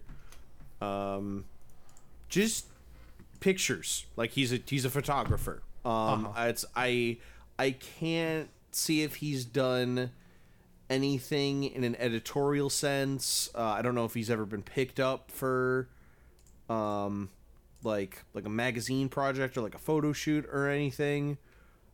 He just takes good pictures, and I like of like the Wolverhampton area and whatnot. This feels intensely local in that sense. This feels very much placed, which is it looks like he co-wrote a Bibio song. I cool. found that his Bandcamp page as well. Oh hell yeah! England. It's a small place. It's smaller than California. Hell yeah! Okay, I did not find his Bandcamp. Musical project called Leatherette. But yeah, it says in the Bandcamp that the record's front cover is a dimly lit photograph of a West Midlands roadway, rooting Gamble's effervescent fantasies in a lived, albeit film-like reality. Literally what we were saying. It's like placing this in real life, even though it's surreal. Forcing a sort of like artistic or distant confrontation with it. Like for me, the key thing for this was the color scheme. For some reason, like this has the fucking Twilight Mirage ass, Twilight Mirage ass, like Twilight in a again, filmic is almost there, but this is very much like almost aggressively like prettified in a sense. Like I like this is a shit way of expressing it, but just like there are only certain moments and certain emotional tones that you're allowed to strike when the sky is that color and the reflected light is the pinky orange that it picks up. Like it's the motorway sighting sometimes, but often it's like beaches or mountains in late evening, and the kind of emotional space you're allowed to have, that you're encouraged to have, that you scope out in those moments is a very special and very particular one. So yeah, I'm losing my mind right now because there's a photographer that this cover really reminds me of, and I follow him on Instagram, I'm pretty sure, but I cannot fucking find it, and I'm losing my mind. But we're just gonna have to move on, unfortunately. So if I pull it up later, I will circle us back. But I may have to scroll through my entire Instagram following in order to find it, which would be unfortunate. Yeah, but that would good podcasting. It's one of those situations. Why don't we maybe, or do you have anything else to say about this record? Any more bits and pieces? I think I liked it. I don't think I said anything this entire time. I was just silently agreeing with everything you guys were saying, but I liked it. Were there any moments for you, just like I know I just talked about She's Not because I think it's a basically perfect track. Like any other moments? No, it's She's Not was like the big like whoosh point for me. It's I listened to this on the bus to and fro my commute, and it was great.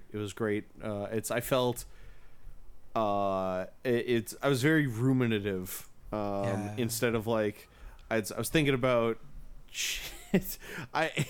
My language is failing me, I think. It's the difference between like yo and then like yo parentheses solemn. This is Lee Gamble's worst nightmare, and it's just me like thinking heavily on the bus. No, you just got to do it in a cool hat, and then it's all fine. It's true, bro. No, it's good. I like this record. I'll listen to more Lee Gamble, especially that the fucking the BMW Vroom, vroom. track. Yeah, I'll put that shit on. That is one of my Interlude Gang peaks. Like that's an all-timer for me. Hell yeah. Yeah, good. Like almost bouncing off the fucking Faith and Persona chat. Like She's Not as a track that like the ecstatic but fake voice, key shifting it out of this like low dubby like introduction section, just like completely in a different key, completely with a different tonality, it just exploding into a completely new sensation, and then having all these like beautiful little loops broken up by another like perfect pop cadence, da, da, da, da, da, da, and like sliding back into the loop. shockingly similar in how much it like knows that the like ecstatic properties of pop form are the thing that are going to like keep you attached, except instead of like sincerity and upfrontness, it's bashing over the head with how like disconnected it is. It's such a terrible feeling, and I love it so much. Hell yeah. Oh, good. We get to move on. Yeah. I'm sure we will have quite a lot to say about this last one, so let's just dig right in. Let's just fucking go. It's time. So, Jackie, what have you brought? What have you wrought, frankly? I have brought the 11th question mark OPN album.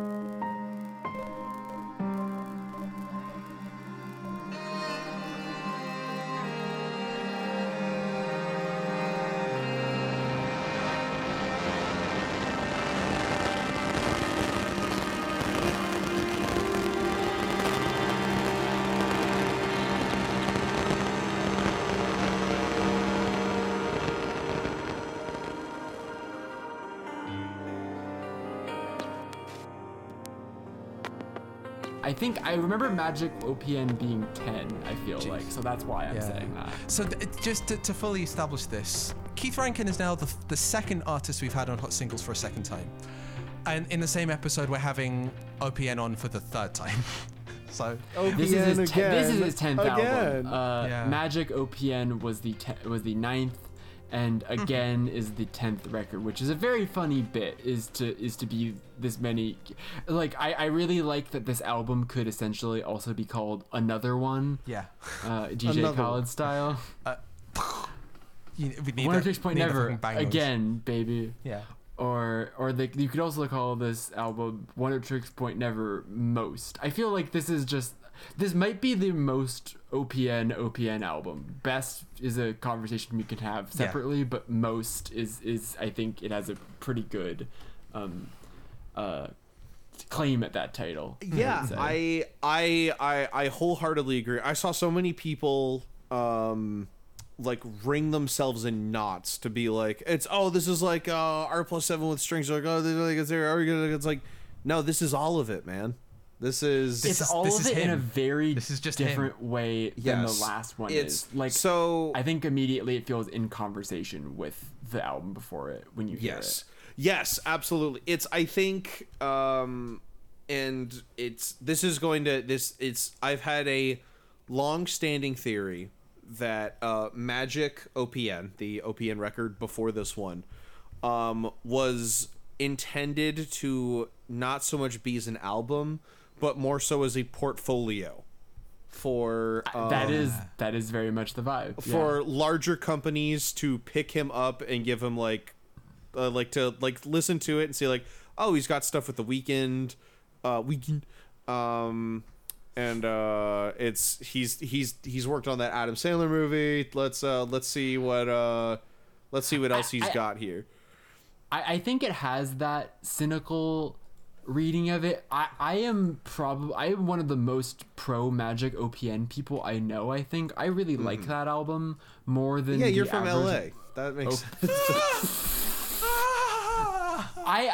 Oh God, I just need to retire now. The episode's over. But anyways, I'm just gonna keep soldiering on and say, I think that album for me manages to beat the This Is My Resume album allegations, because OPN's music inherently is self-examinatory. Yes. And so to me, the idea, like, there seem to be some people that are frustrated by the fact that now, this many years into the OPN album, every OPN album is as much in conversation with the idea of an OPN album as it is like its own standalone thing. And so because of that, I think there are some people that are just like, you used to make albums. It feels very similar to the arc that like people went on with Death Grips, where like for a while Death Grips were constantly like, every album is we're breaking the wheel and we're reinventing it,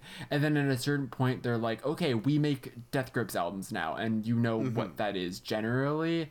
And I think the last two OPN albums feel like him asking the question of, okay, now that like an OPN album is something that has enough data points that it's harder and harder to break out of, he starts looking inward and starts making these records that feel like, I mean, in a way that is only befitting the guy who made an album called Replica. It's like, what did you think he was gonna do? Eventually he was gonna start doing the replica on himself. And I think to extrapolate out of that further, we are past the point where there is a mystique to OPN. I would also agree with that. We call him Dan. We know him to be a skinny nerd who like anytime he says something he goes, or not, I'm a piece of shit, who knows. It's for every single creative decision that he has ever made. Dude's rock. He's so cool. I love Dan so much. He's so fucking awesome. I don't know if this has ever come up on the other two episodes, but I just need to share my number one favorite Dan anecdote, which is that a Dan-ecdote, if you may. He had a bad screen. No, sorry, Jackie. We just need a moment to hit Bo on the head with some like inflatable hammers. Whack. Come on, that was good. I'm good. It was good. No, Thank you, Jackie. Everyone likes big hammers. Daniel Lopatin would have a screen. He had his whole like live setup. He's got his computer and he's got all these things. He had his one dedicated screen on stage. That sole reason for being there was so that he could have his fantasy basketball homepage up and be able to check to see how the Celtics game was going during his set. Liege, my lord, I love you, king. Just the right way to live, frankly. Awesome. Yeah. Oh, swag. But anyways, you're totally right about the like. There is no longer a sort of mystique, and I think that is the thing about this record in particular, even more so than the last one, that is kind of rankling the people that seem to not be responding to it, which is that this is the first OPN album in a while, and he's talked about this in interviews, that is not really conceptual. in like a explicit sort of way. It is and it isn't. It's right? got pieces. It's got scraps, and we can talk about the scraps. But like you're right, fundamentally, yeah. He talked about basically that the last record, right, is doing a little bit of everything that he does, but it's all doing it in the context of a very defined and communicated, this is like a radio station broadcast, and like it's very explicitly he created that album partly out of the process of doing the Depressive Danny mixtape series for the Safdie Brothers Ilara radio station, which I don't know if either of you have listened to those. No, they fucking they're rule. awesome. They're awesome. They fucking slap, whip, honk, etc. Like Whenever, he plays like stuff from like the Chopping Mall soundtrack, and then he'll play like a rap song about weed that I've never heard before that's hilarious. It introduced me to the and the best song of all time, which is whatchamacallit? This Is the Day. One of the best songs I've ever heard in my entire life. I was gonna say it's always great whenever Dan gets on the ones and twos. I remember a mix that he did around the Age of era. Yes. Where he just put up it's the shop theme from Evergrace. In one of the mixes, and I'm gonna show you guys this because it's great. Buying Goods at Palmyra. I want you guys to temper expectations. This is by the GOAT Kota Hoshino. It's who are already dialed in, they know, but this is double music. It's double music. This is double music. For sure. It's cranking a big dial labeled music. Imagine walking into any store and this is what they're playing. Yeah.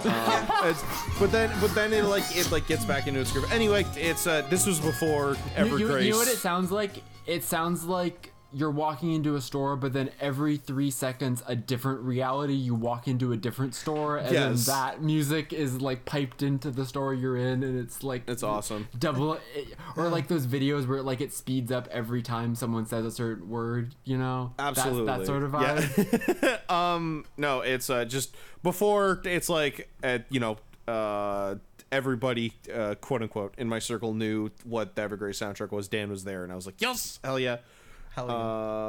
Anyways, it can be very validating to see someone who is tapped into the same niche bullshit that you are, and that is one of the pleasures Dan offers to his many fans. Yes. But I also think that, like, in addition to being a resume ass, hire me to make the soundtrack of the Curse album, but also being like, it felt to me at the time, part of why I probably thought it was the 10th OPN album, it really felt like not just like looking back on what he had done so far, but like closing the book on it, because like the whole album features those interstitials that all come from radio broadcast station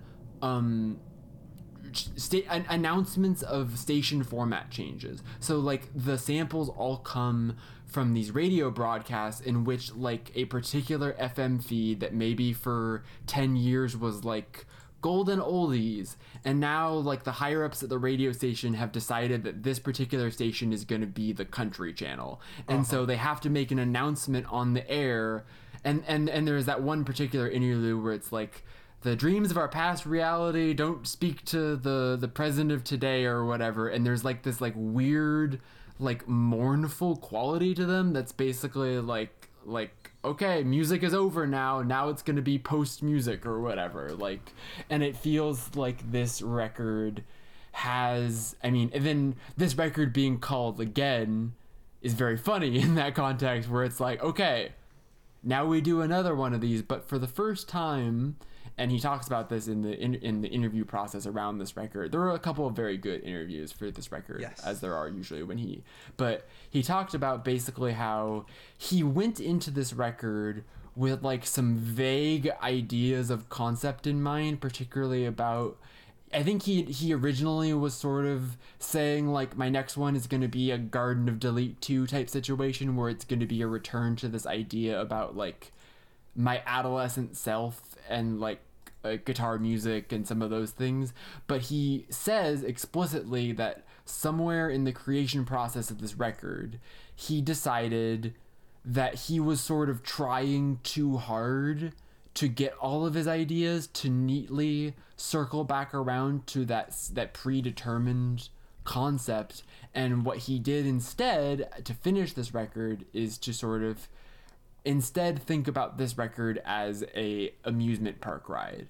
Basically, to think about it as, instead of like, okay, every song on this record has to fit into like this larger commentary, that every song on it is essentially its like own unique like sensory experience that can be defined, each song unto itself. So even though there are like obvious like hallmarks of his sound and even like specific callbacks to certain eras of his music, like there are various moments where you like hear a part and you can be like, oh, this sounds kind of like blank past OPN album, or this sounds, but it's not like the last record where it feels like it's constantly turning the radio station to all the different flavors Dan can offer you, and it's like now it's a pop song and now it's a this song. This feels more like just taking all those ideas and decontextualizing them in a way that's similar to the last two records we're talking about, but also like following them to their logical conclusions, which is why I say this record feels like the most Dan album, is because it feels like he's going back to these past sounds that he's dabbled in before, but being like, okay, maybe I held back a little or restrained a little, or maybe didn't take this idea as far as I could in the past. Now I am going to like climax it. Like I am going to take an idea that I've had sort of bouncing around my head and do it like the most like complete statement I can possibly. And so this record really does feel like his epic in a way. I've seen a lot of prog rock comparisons to this record, which we can maybe get into when we get to like Memories of Music. But like it feels very grand and ambitious, and I think the thing that people are rubbing up against in that is that like, because there isn't a clear and obvious like, this whole record is made up of like samples from old commercials like Replica is, or this whole record is, there's no like elevator pitch for this record, right? Like every song is forcing you to like greet it on its own terms. And so the danger of that is that if you're listening to this record and only like 70% of the songs are hitting as hard as you want to, it's very easy to just be like, this is all right, 6.9. No shots to Sam Goldner, who I think wrote a very good review of this record. Even though I mean, Sam's a great writer in that like I opened up the review and was like so pissed off, and then I finished the review and I was like, okay, fair enough. But like I think that it's very understandable to me why some people had the reaction to this that they did, you know? But yeah, what do you all think of this record? I'm curious. Yeah, Boo, do you want to go for it? I know what my takes are on it. They can bounce off what Jackie says, but you go first. Yeah, so I listened to this before Alexis, and Alexis is like, okay, like it's just, let me know.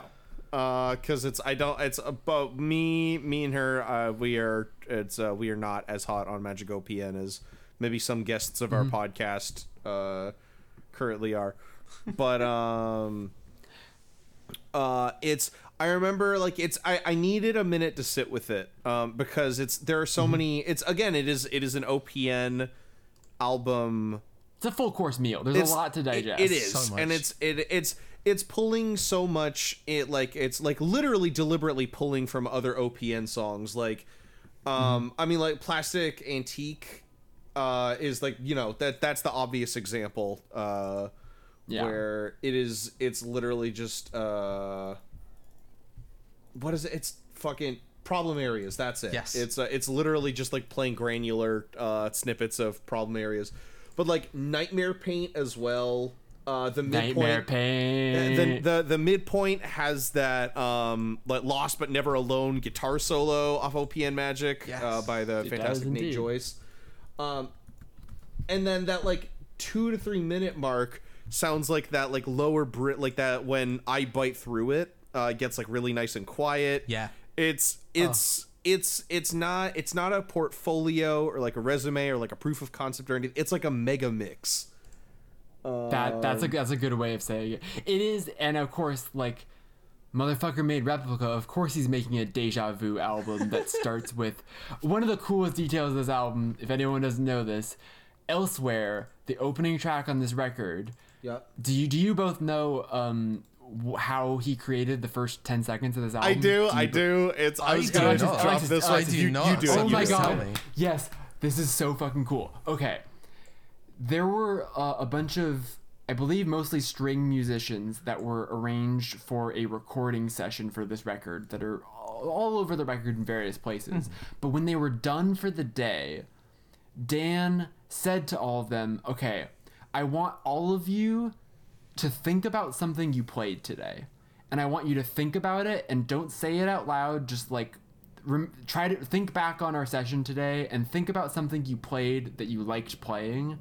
And on the count of 3, without you communicating to each other, I want you to all from memory play that thing that you liked playing earlier today. And so the like orchestra starting up sound at the very beginning of this record is the sound of a symphony of musicians playing different things from memory that they had just played earlier in the day, but all at the same time to create this like completely out of control sound.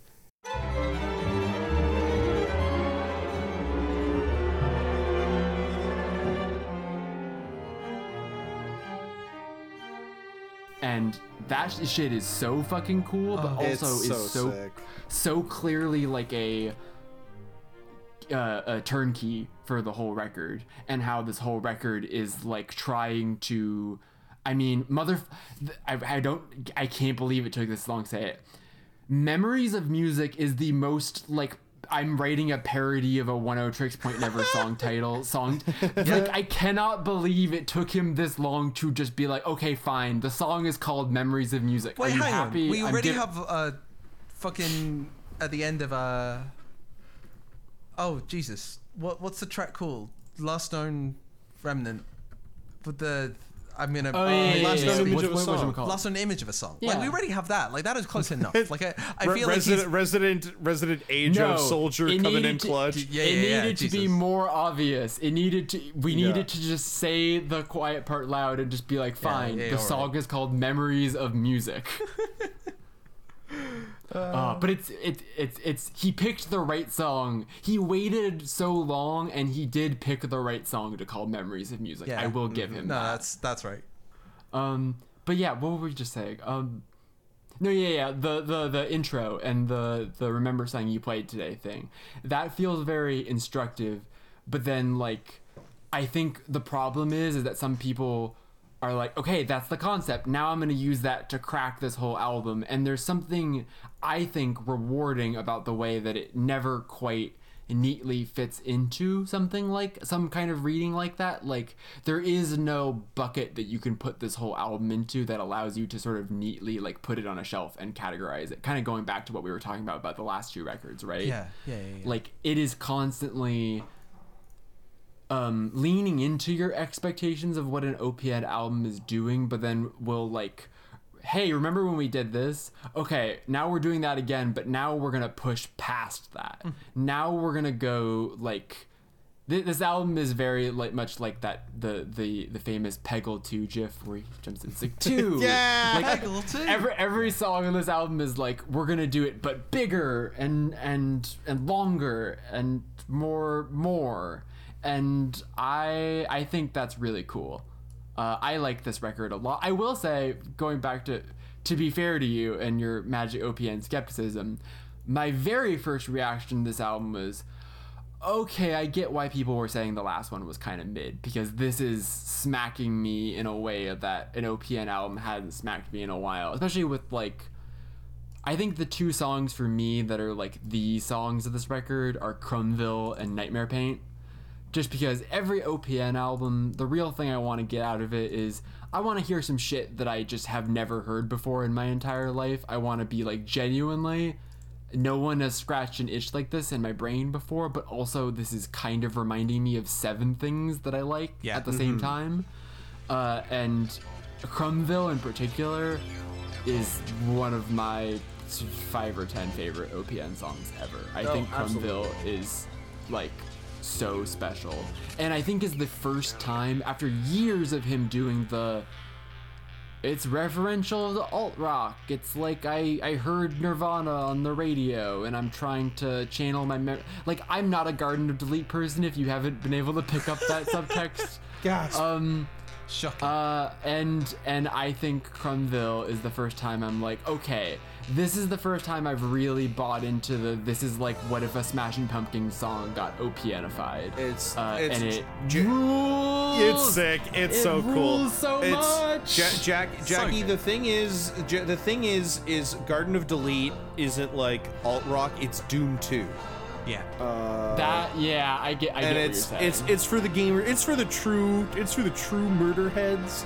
Not that any of you would know, but it's if you haven't played an American McGee level, the Garden of Delete. It's for the children of rage. That's who it's for. It is for the children of rage. Boo flaunting your Look, see me in Quake. Let's talk about it. No. It's fucking Crumville is so good. It's oh my god, dude.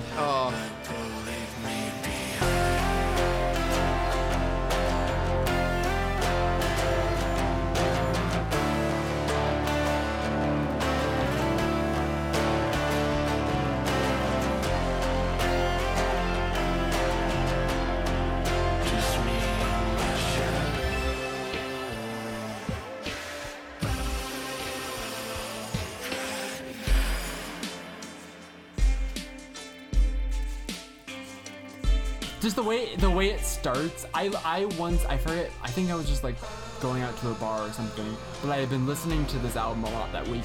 I listened to Crumville like 6 times in a row in an Uber and was just like living in this song for a while. And I do think that's the coolest thing about this record, is that it functions less as an album than most OPN records. Yeah, it's easier to take apart. I was about to say it, but like in a good way. Yeah, I think that's why some people maybe like rubbed up against it. But like, this is a choose your own adventure ass album where I think it does work as like a full statement. Like the first time I listened to it, just like letting it rock the whole way through, I will say I'm a little biased toward this record because I will admit I was chemically aided by both substances and a milkshake while listening to this record for the first time. So I was just like having a perfect Thursday night.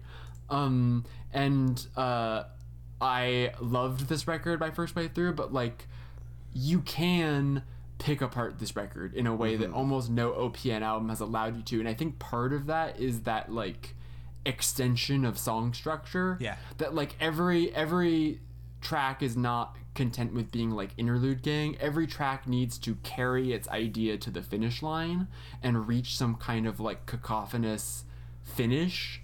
And because of that, they feel like they are able to stand alone. And then in that way, you can kind of be like, am I in the mood for Low Korean Midwest, or do I kind of just want to jump to Body Trail and Nightmare Paint? Yeah. Or do I kind of just want to do the last couple tracks as their own little suite? Yeah, like which also adds to this like hard to remember what this album is way. You know what I mean? Like, yeah. Can I do the most like glib, smug positioning of all time and like call this like this is like OPN's Wildflower in that way? I can fuck with that. I will. I don't like that album. I love Wildflower. That's where I'm coming from with it. But I hear that was not a classic like Buchanan secretly devastating burn. I hear you and I see you. Okay. As far as the comparison, I do not recognize this comparison. I'm choosing to not hear or see you. You know what I think of it more as? You know, I have a really bad habit of calling albums someone's Life of Pablo, but I think there are two records this year that qualify actually for being someone's Life of Pablo, and those two albums are OPN's Again and Lana Del Rey's Did You Know That There's a Tunnel Under Ocean Boulevard? Because that is a record that is like so overstuffed and like should not work, but like succeeds in spite of itself, you know, because of the singular genius of the person putting it together. I was gonna say, that sounds like Lana. I'm grimacing. I don't like that album at all. You don't like the new Lana album? I do not, and I don't want to put it next to fucking Life of Pablo. Never mind again. I'm sorry, Jackie. That's fascinating. This is tough for me. I know, Jackie. Jackie is a very Jackie. Lana-pilled in the last couple of years. It's Jackie. You're a real Lana soldier. I think that this has been rough for you. I'm really sorry. But to be honest, we already got the "you're from LA" digging right at the start of the section. So I mean, we don't even need to. Yeah, we don't. But you know what I mean in terms of like. Yeah, I do. That album is dumping the whole thing in a way that other Lana albums have done, but like I really dislike, for example, Honeymoon is like probably my least favorite one, and that was a record that was like the first time she tried to make a I'm doing all of the Lanas at once sort of thing, and I think this record, it's like overreach, and it's like trying to do too much like works to its favor, to like this kind of sublime maximalism, and that is how I feel about that record and this record, where it's like, look, you definitely bit off more than you could chew, but you're a really good chewer and you made your way through it, and put that on the hats fucking off to you. put that on the fucking pull quotes. Really good chewer. But right, you get what I'm saying. Like, this record is trying to really stretch its arms out wide and is really trying to do a lot, but then it also kind of, in doing that, lets you take it on its own terms, because when I'm in the flow of it, when I'm letting the whole thing rock, I'm like, oh yeah, this all makes perfect sense. And then I think I said this right before we started recording, but like, it's like a dream where you, like, the spatial geography when you're in a dream, it's like, oh yeah, I was at my high school I was at like the lockers by my high school, and then I like walked across the street, and then I was at a location that is nowhere near my high school, and I don't question it at all. But then like when I wake up in the morning, I was like, wait, none of that made any sense. And that's how I feel about this record, in a good way, where like when I'm in the flow of it, I'm just like, of course, yeah. And then Low Korean Midwest happens, but then when I'm like trying to remember what happens in this album and in what order, it is just like a soup, but in a good way. Yeah. And I think that's a very intentional thing. I mean, motherfucker, Memories of Music, like, yeah, it's very much playing with your ability to hold on to it. I'm writing down throughout. soup, but in a good way, because I'll come back to it. Oh god. But yeah, there's no bad way for soup soup to be, Alexis. Damn. Yeah, Alexis, you talk. Hey, I will say this first of all. As an autist of renowned proportions, I can't drink. I can't drink soup. I can't do it. It's literally physically impossible for me. So, I sympathize with you, and I'm very sorry. It's Yeah, the world of soup should be for everybody, and I'm sorry that it has failed you. and I'm so sorry on its behalf as well. God, this fucking album. I love the framings that we have to hand, and the bits and pieces that I like. Oh, so many feelings. You mentioned there were a bunch of really good interviews about this. By any chance, did either of you read the one on NinaProtocol.com? Yes, I did. Yeah. Mm-hmm. By Emil. I can't read. We learn things about Buchanans every day. What up, By the Buchanan? way, I'm 25 and I never fucking learned how to read. I don't fully understand what Nina Protocol is. I understand it's trying to be sort of like a Bandcamp replacement that's like a music platform and also journalism. But I like that Nina Protocol sounds like the name of someone that would be signed to like Warp. Yes, 100%. It's even if they're not signed to Warp, they got they're in the Bleep top 10. Yes, this month. yeah. For sure, exactly. Like a release on Pan, maybe a release on Migo, like, you know, 100%. Exactly. So in that, it delivered one of the potential framing devices, which you sort of like gestured around, but haven't quite like grabbed onto, which is Dan Lopatin, college student at Boston College, trawling through Soulseek, like whole genre playlists and lists, and grabbing whole albums and doing insane amounts of listening for whole genres in his dorm room, particularly focusing in this case on post-rock, like just digesting whole genres in big fucking chunks through like soul-seeking and collective server dumps with his his like college buddies. Opening up Rate Your Music and clicking on the genre and just like downloading the 40 top albums. 100. Yeah. And Going for it that way. So there was one part of me which is like really interested in like OPN album. Not because I fully agree. Like this is not an album with the same kind of overarching, organizing narrative structure. But there is this element of like, okay, this is the second OPN album that really cares about guitar music, and it's the second OPN album that like really it's an OPN album that like has the guitar solo and like virtuosity as my musical property like really at its forefront, which is genuinely quite distinct from what's happened before. Like there's a sense that definitely that like even on Garden of Delete, which is the other like guitar-y album, the mode of exceptionalism is sound design and texture and awe, and it isn't really technical virtuosity, because like every guitar part in there, I'm thinking about some of the like more like scrapey scrangly bits. I'll put a clip in here, I'm sure.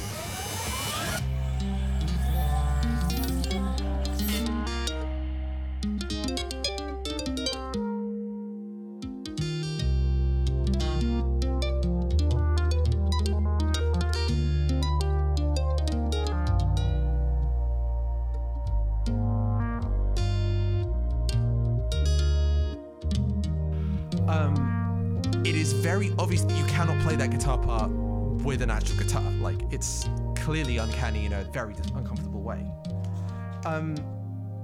Whereas like Nightmare Paint is the kind of track that like you get to the second half of it and like you could just imagine people playing that guitar part in ensemble. Like it's real. It's organized around a slightly more like digestible form. It wants to make itself intelligible as the kind of real form that it's referencing. For literally the first time in One Tricks Point Never's career, there are parts of this album that sound like people jamming in a room. Yeah, exactly. And that is such an uncanny thing to return to when like so much of the rest of the album, like one of my favorite moments, Wild Outside, track that starts in like chaos, and again with this like very deliberately confrontational and awkward way that sort of resolves itself into just like a pop track. I hear the power lines. They tell me I'll be fine. Existence clear is mine, but isn't the view so amazing? The songbird calls to me. Like the track with like perfectly upfront and beautifully pop presented vocals, like in a way that like he clearly was uncomfortable with on Age of and even Magic. Like he has found a way to present his vocals with clarity and space around them rather than disguise. And Wild Outside is a track that needs to work very, very deliberately from chaos and aggression and confrontational to like the smoothness and spaciousness to be able to present a pop vocal. And that's just like fascinating for me, that like he understands that he needs to slide from one part of the sonic space to the other.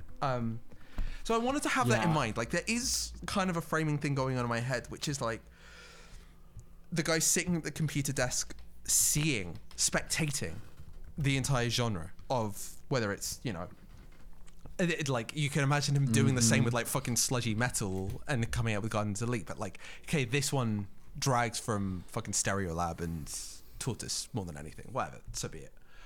Yeah. The thing that fucking happens, soup, but in a good way. I'll get there. Spectating. This is an album about being the guy trawling through the albums at a distance. This is an album about that sensation of disconnection. This is an album about the sensation of being in the audience and not fucking finding it intelligible. Yeah. It is soupy to me not because it's merely ambitious, not because it's merely like confrontational in some moments and not in others. This album does have a time and place for me, in the same way that like Garden of Delete like has like dingy basement club with like a really electronic aggressive new metal.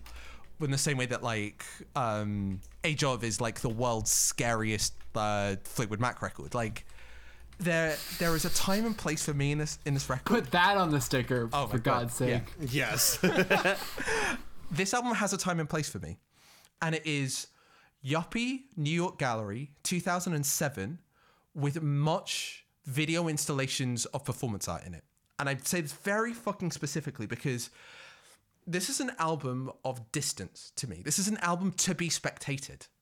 This is an album where I imagine myself walking from room to room and seeing like a Marina Abramovic piece on a large CRT playing in a corner with a gallery tag on the wall, whitewashed walls and high ceilings, and no one else in the room, and me watching minute 40 of an 80-minute piece for several minutes, feeling the discomfort of alienation of spectating a thing that I am not inside and moving into another room.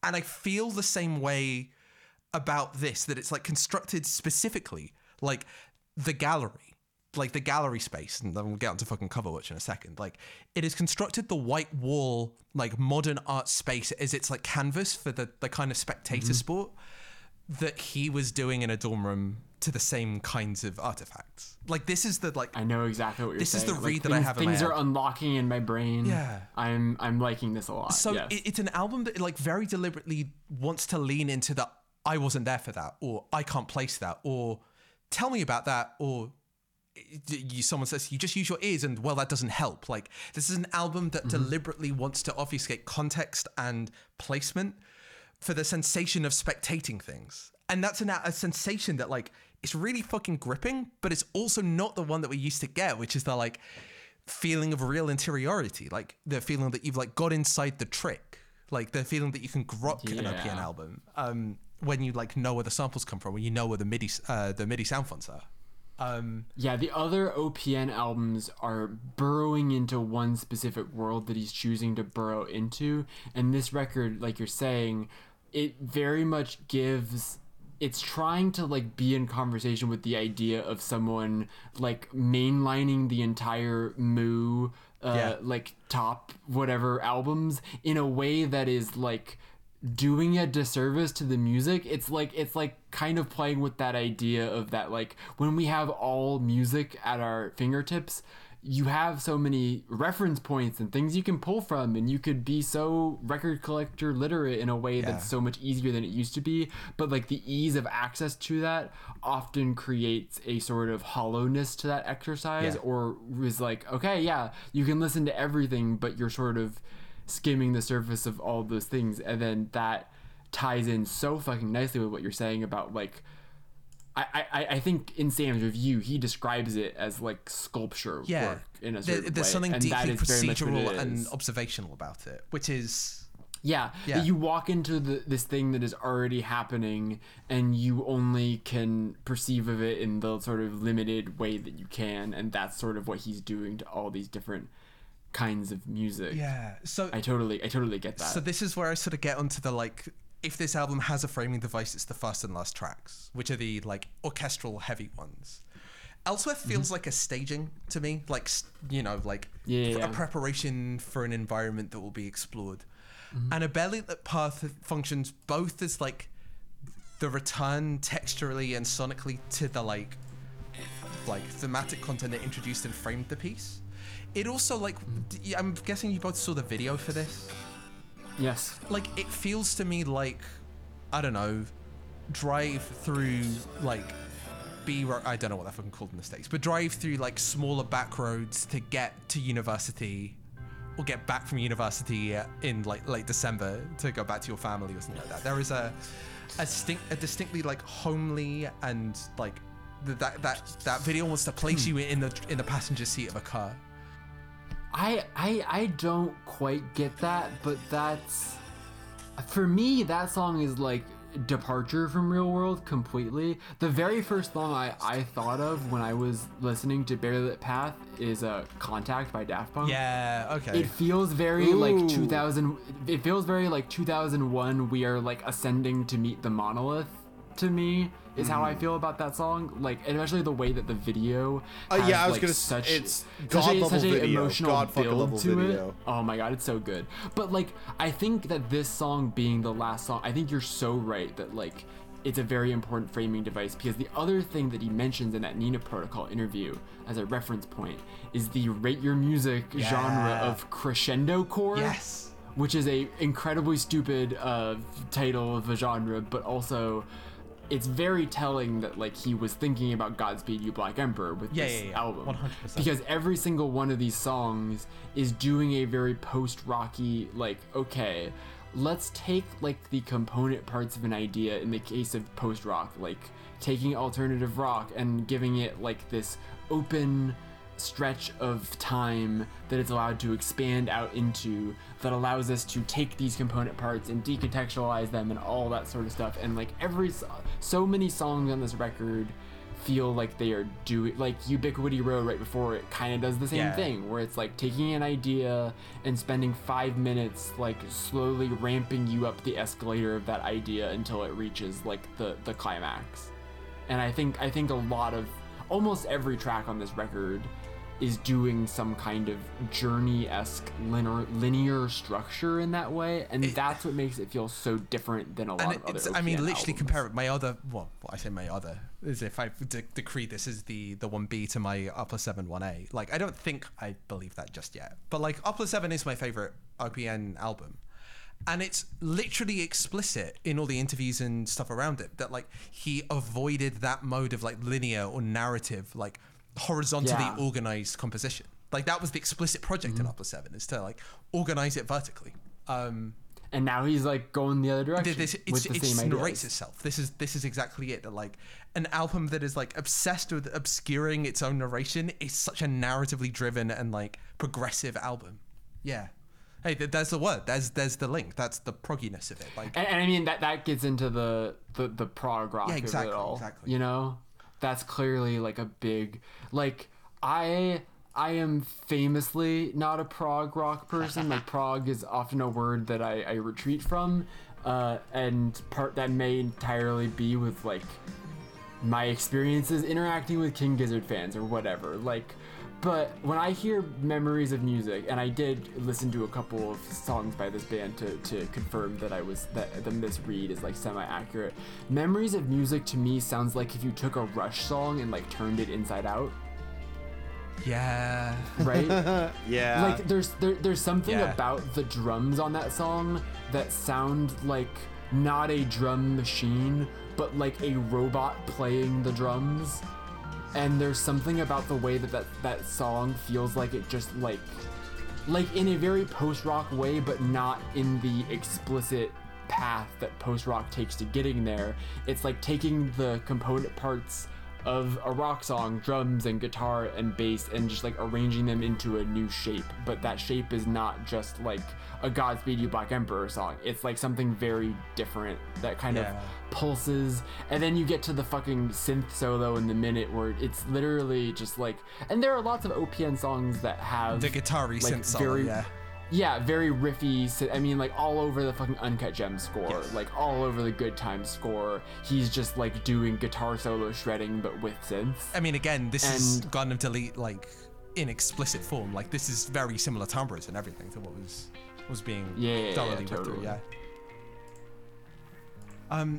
Very cool. I will say, like, Memories of Music is really funny because there are minute 2 in that track screams to me fucking Angel Markloy, like Fire Tools or not local. Oh my god, how did that's a great fucking call. Yeah, so Fire Toolsy. But like in that very similar way of like rediscovering the, again, intensely sincere, like direct, passionate way of using the like MIDI band toolkit, and like it just so happens like Non-Local Forecast, the Holographic Universe is like one of my favorite albums.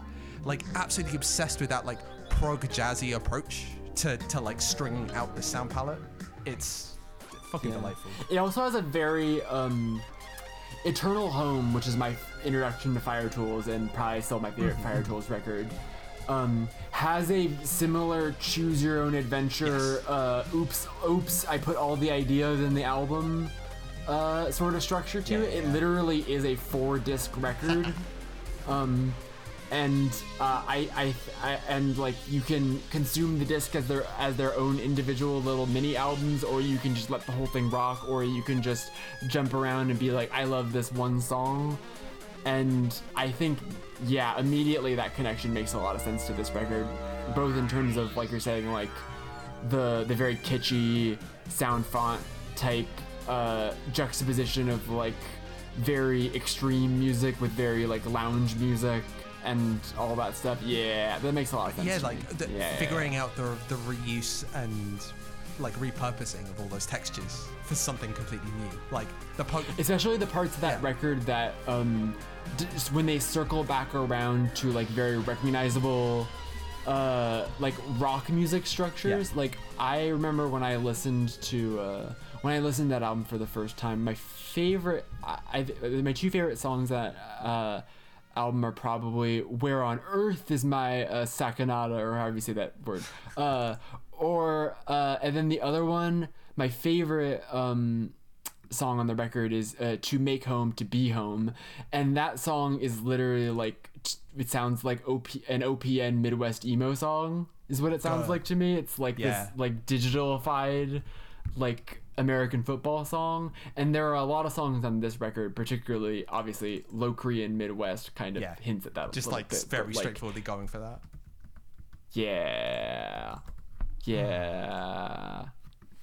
Yeah, so American football by way of R+7. Just strong. So yeah, like it took a really long time for me to warm to the album, because like I got this intense feeling of being told I needed to like stare at it from a distance. Like this sensation has never really left me with this record. There are moments that I love, but like I've never really felt like I've spectated it from the inside in a way that pretty much all the OPM projects I like have.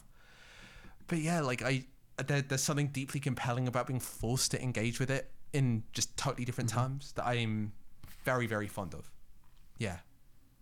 I mean, it's also just like not a way that most albums I love get responded to. Like most albums do not like orient themselves to you as like spectator objects. Like classical music often does. There are all sorts of records that find different uses and find different modes of engagement, but like this is a record that really did not want me on its inside, and I found a way to love it despite that, which is genuinely really remarkable, I think, at least. Yeah, the flip side of that is essentially what Sam says in his review that I think is a very valid reading of it, where he's basically saying, I think the line that I think is really telling is he says, "It's difficult to shake the pervasive sense of randomness writhing through again. The idea that literally anything could happen in this music has the perverse effect of making Lopez's world feel smaller, in the same way that limitless capabilities of CGI can be less evocative than creative practical effects deployed with purpose." And I totally get that, and I think that's a valid reading. And of course, my incredibly flippant response is the Ariana Grande "and what about it" gif, where she flips like as per usual. I'm like, yeah, that's what I like about it. So if I'm going to answer without dodging, this is kind of where I want to do cover watch, because I listened to this record through the link before I ever saw the cover art, and came up with this like, this album is like yuppie gallery space, before I ever saw that the art was 5 computer speakers strapped together and destroyed in a like completely featureless white space. This album to me does have determinate features. Like I understand a sense of randomness, but like both in the sense that it is retrieving stuff from OPN's catalog, but also in the sense that like, no, it's organized around particular progressive structures. It's organized around like a sensibility of like, you know, like rockist grandiosity. Like it's organized around this like very deeply indie rock emotional constipation. Like this does not read as random to me at all, because it reads like the bands and the ethoses that were flooding the spaces that look and feel like what I think this album is trying to present. Like I think bands is a good way of thinking about it. This, to me, this album is like shut up and play the hits. Right? Like it's kind of OPN being like, going back to that Death Grips comparison I did. It's like after years of them, literally after the album where they're like self-immolating on Powers That Be, they come back and they're like, okay, for the first time, Bottomless Pit, we're just gonna make an album that like is a Death Grips album in a very satisfying way. And some people were like mad at how satisfying it was, because it didn't give them something to like have to chew on and adjust to it's like a little in the pocket, but I think this record is that and not that, right? Like it's simultaneously giving you like exactly what you want from an OPN album, but like you're saying, it does keep you at arm's length in this fascinating way. Yeah. So I mean that is the only way I'd respond to the Golden review. Like I don't read it as random because it feels thick to me in that sense. Like I could totally understand if people just like heard me say this and just like, nah, I don't get that vibe. Like that's fair. But like once I got that read, because that read arrived like very sharply and very quickly, it never really went away. Like the like kind of stuck up, kind of like emotionally constipated. They're like deliberately distant, like over poeticized self-referentiality. Like all of it is there, along with all the determinant sounds of like, you know, post-rock as digested through OPN and like the Rate Your Music categories of 2008 to 2014 or whatever it might be. Like it feels like a body of knowledge and understanding and genre form that like hands you enough to hold on to pretty much everything that's going on in this record. Like it very deliberately doesn't push into the territories of like, you know, hyper metal bullshit or MIDI on realness. Like it holds that stuff away, or at least like if it presents it for a moment, it like drags it as it, you know, as exactly what I said what that side does. It drags it back to pop form so readily that like you don't need to treat the songs as that. Like they are confrontational like blips around a thing that like really does give you something determinate, something real, and something deeply recognizable to me at least. Yeah. But do you want to like hit cover watch properly? Because I like gestured towards it. So I've just been gathering collected materials here. Yeah. I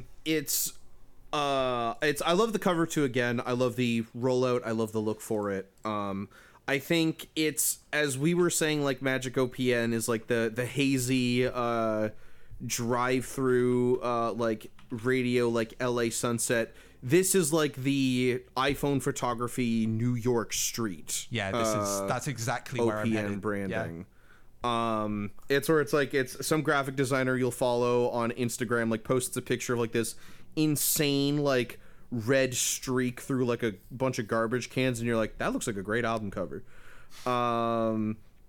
Is the same, I think, like sort of core philosophy that Dan applies to this fucking incredible sculpture from I had his name.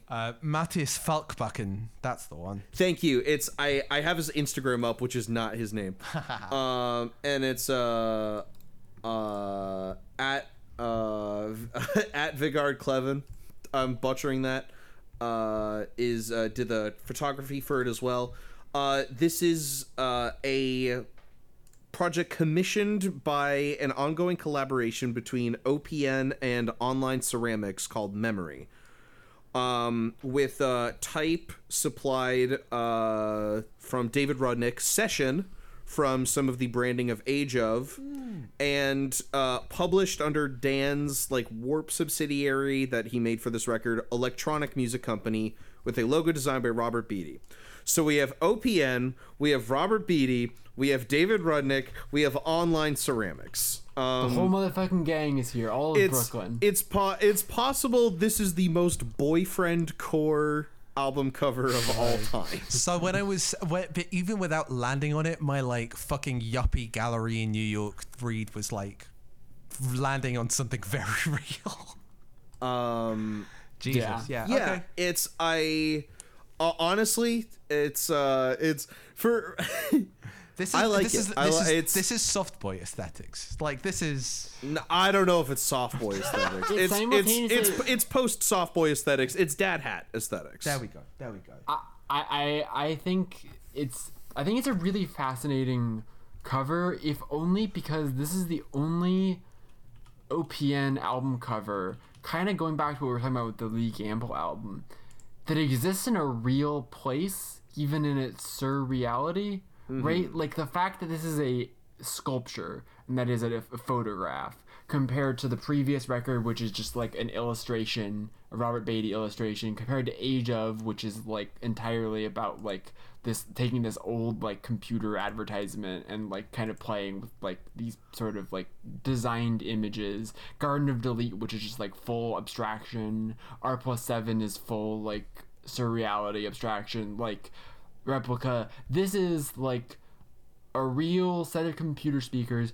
In particular, I think it's very telling that these are like the computer speakers that I think of in my memory of like being on a school computer. Yeah. And like having the two little speakers next to it. Like there's something very... Oh yeah, I demolished these shits listening to YouTube poops when I was 9. And then he's literally demolishing these shit. Yeah. But like the idea of it, of usually his like destruction of and reconstituting of music is happening within like a digital or non-real space, whereas in this case it's like a physical object is smashing these things. Like it is kind of going back to the idea that this is the only record that like exists in a real room and starts with like real musicians playing in a room together and all that stuff. Like it the tactility of it, the sculpture stuff we were talking about, like I think it's a really great cover for what the record is doing. Yeah. Also just looks awesome. Like it's very sick. It passes the basic like OPN like scrolling down Tumblr Dash and seeing the cover without any context and going like, yo, fuck yeah. And then you just keep scrolling. Like that's the smell test on pretty much every OPN album cover. Then it's clears that shit in spades. Full marks. Good shit. Hell yeah. Nice. Yay. Are there any particular songs that we haven't covered that we would like to hit? I would just like to say I really like the back half of this record in general. You mentioned the suite, like On an Axis, Ubiquity Road, Barely Lit Path. Yeah, I think that On an Axis I was going to bring as up. a sequence, that is so good. Because Memories of Music clearly is like a highlight and a hinge for the back half of the record, but like that sequence reads as one of those like beautifully like arcing ambient like sections that you just sometimes need in a long form piece like this. Just nails it. There are a couple of OPN songs that have walked up close to this sort of a thing before, but this is the On an Axis is the first OPN song that is finally giving me the Clams Casino OPN I've always wanted. Yeah. Like it's just there's something about the like kind of rhythm and cadence to it, but also all the texture stuff it's doing. It feels very dreamy and a sad. It feels it pairs really nicely with like Crumville earlier in the record and Nightmare Paint. These songs that just like the long songs have these big progressive builds to them, and then the short songs have even more progression in them somehow, because the short songs will just constantly be like shifting under your feet in a really playful sort of way. What was I gonna say? I'm gonna put on it's my Buchanan Still Makes Music, you guys hat, and say that it's like I've been trying to make a song that structurally feels like Plastic Antique, where it's, I think you could see it in a couple of things on my SoundCloud, where it's like I take like a tiny like snippet of something and then just slowly just start stretching it out until it becomes something else entirely. This is something I find it's something I come back to very, very, very often in my practice, especially with new songs that nobody has heard yet.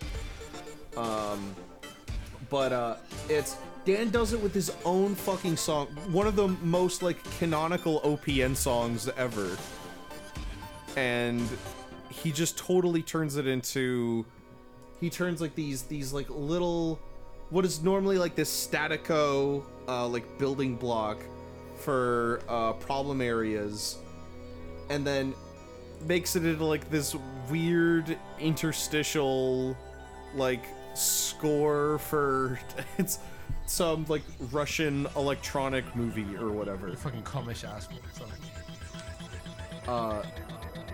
It's so cool.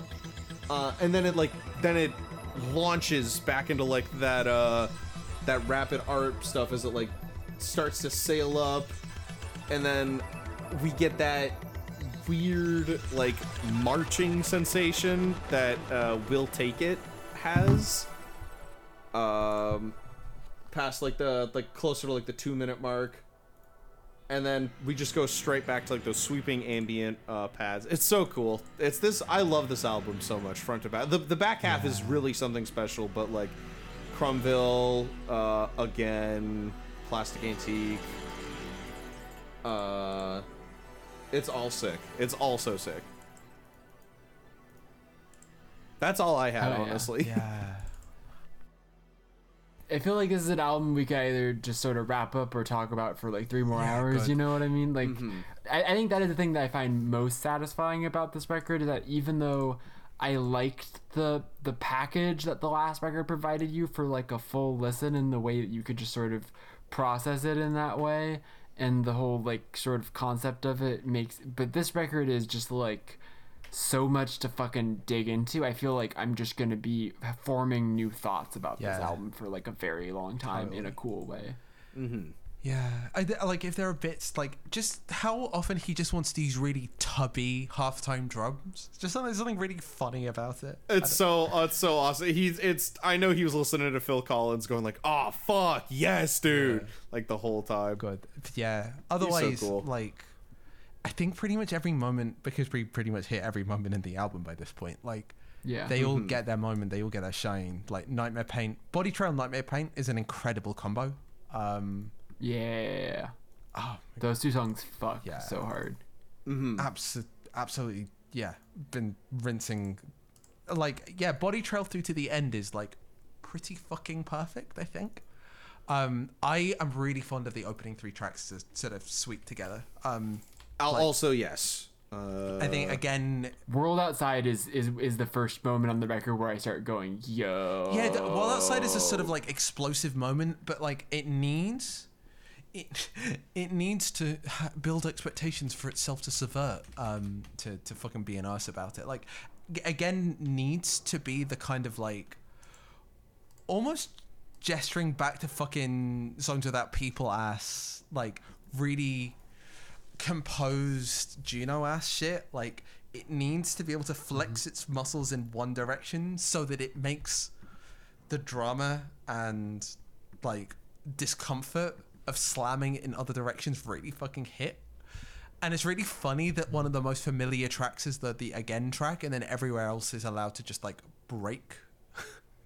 So yeah, I love those tracks as like Elsewhere and Again as the like framing pieces for World Outside to like smash the pieces. Hell yeah. And World Outside also has a really, really cool structure where it like ends with that guitar part. Yeah. It genuinely feels like a song structured in reverse, where like the outro would be the intro to any sane person's song.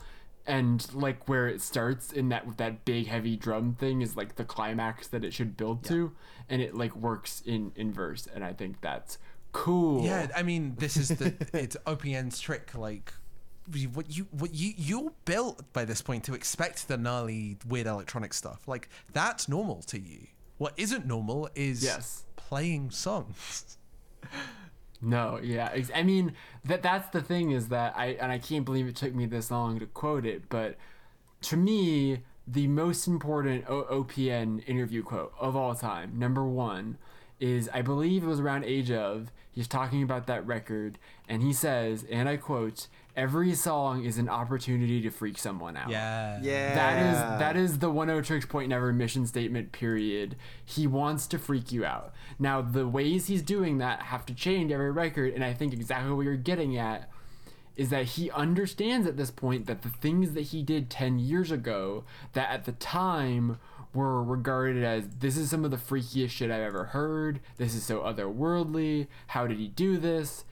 Now those exact same motifs read as familiar to us. Yeah. And this whole record is like, how do I continue to freak people out if the thing that used to freak them out is now the like song that they're cheering for at the concert? Like, play that one, right? Yeah.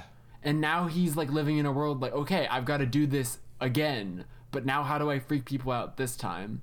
And instead of trying to make it like this whole, like, here's the concept and here's how this, it's like every single song is just like starting that challenge from zero. Like, okay, Yeah. how do I freak someone out this time? How do I freak someone out this time? And it finds so many interesting ways to do it over the course of this record that by the end of it, I'm just like very satisfied. Like, he calls this album an amusement park ride. Yeah.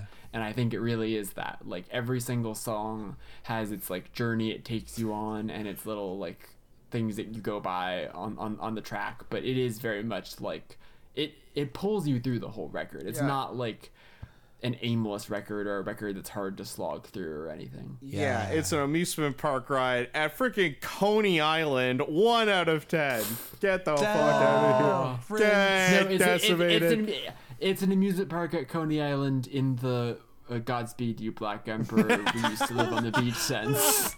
In the like long nuclear winter, Jesus. I wanted to ask. Oh, sorry. It's Alexis. You go and then. Yeah, I wanted to, just because Jackie brought it up. I have a favorite OPN interview, or at least in this case, actually, actual written piece quote that I wanted to just sort of throw here because it's like not directly related, but it's tangentially related, and I just like the quote enough that I want to throw it at you so you can just like juxtapose it in your own mind. Smooth Jazz Paradox 2, in his discussion of Kenny G's Brazilian Night. This is a kind of musical lube that, in actuality, chafes. Easy listening's use value is overwhelmingly articulated in its role as hold music on the phone. You're meant to feel calm or distracted from your anxiety, even though its smoothness is often striated by low playback quality and erratic exhortations from Company X to keep on holding. I'm actually super into it as a sculptural object, but it's abusive on a practical level. The sense of like sculptural objects that are practically abusive is just like a keystone I've always held for OPN's music in general.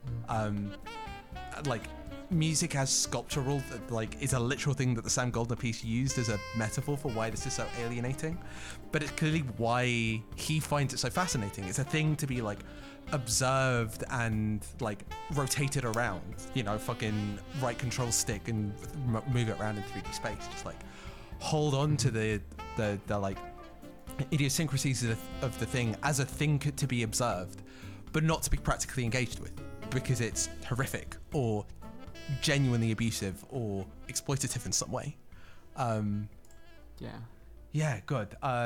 Hey, there was a more productive quote than I thought it would be. Hell yeah. Go for it, B. I mean, I pulled up the interview. This is the Age of New York Times interview, which the title is literally OPN's music, never-ending quest to make music that freaks people out. But right after the freak people out quote, he says, "This is my other." It's basically the same quote. It's like the B part of the quote, but this is my other favorite Daniel Upton quote of all time. Generally, my response to seeing something really symmetrical and perfect is, it's the scene with Jack Nicholson's Joker in the first Batman, the museum scene. Him just spray painting the Mona Lisa and whatever with his goons. It's really the most satisfying thing you can do to just put a little scratch in something that has the arrogance of knowing what it is. But it's sort of funny that I just do that over and over again. It's very bratty. He's so cool. But like, is this album, perhaps more than any OPN album, I think to this date, is spray painting the Mona Lisa. Yeah. Like that is what this record is. To go back to the yuppie art gallery sense of it, right? Is like taking something that quote has the arrogance of knowing what it is. Has the arrogance to be like, we are musicians in a room playing this kind of song, and brattily being like, no, it's not. I'm gonna make it different. Oh man, fucking rock. It's what I am doing is sort of like Jack Nicholson is the Joker. I mean, what else is there to say? It's if you guys want to listen to a podcast that is almost like it's 50% music discussion and 4,000% pulling quotes like this out of thin air from artists, you guys should go listen to the Indie Heads podcast. Oh, that's very nice to say. Yeah. It's there. It's you guys are so fucking. You guys are That's so. a You guys nice are way, so that's a nice good. way of saying that we just read Wikipedia on the podcast a lot of the time. It's- but it's- sometimes it's that's an good important- It's, podcasting. but it's you guys are so good at selecting. I think you should leave quotes from musicians. And I think that is something to be really celebrated. Well, thank you. Is there anything else we got about again? We should probably I'm wrap it up good. here, We- Let's fucking wrap.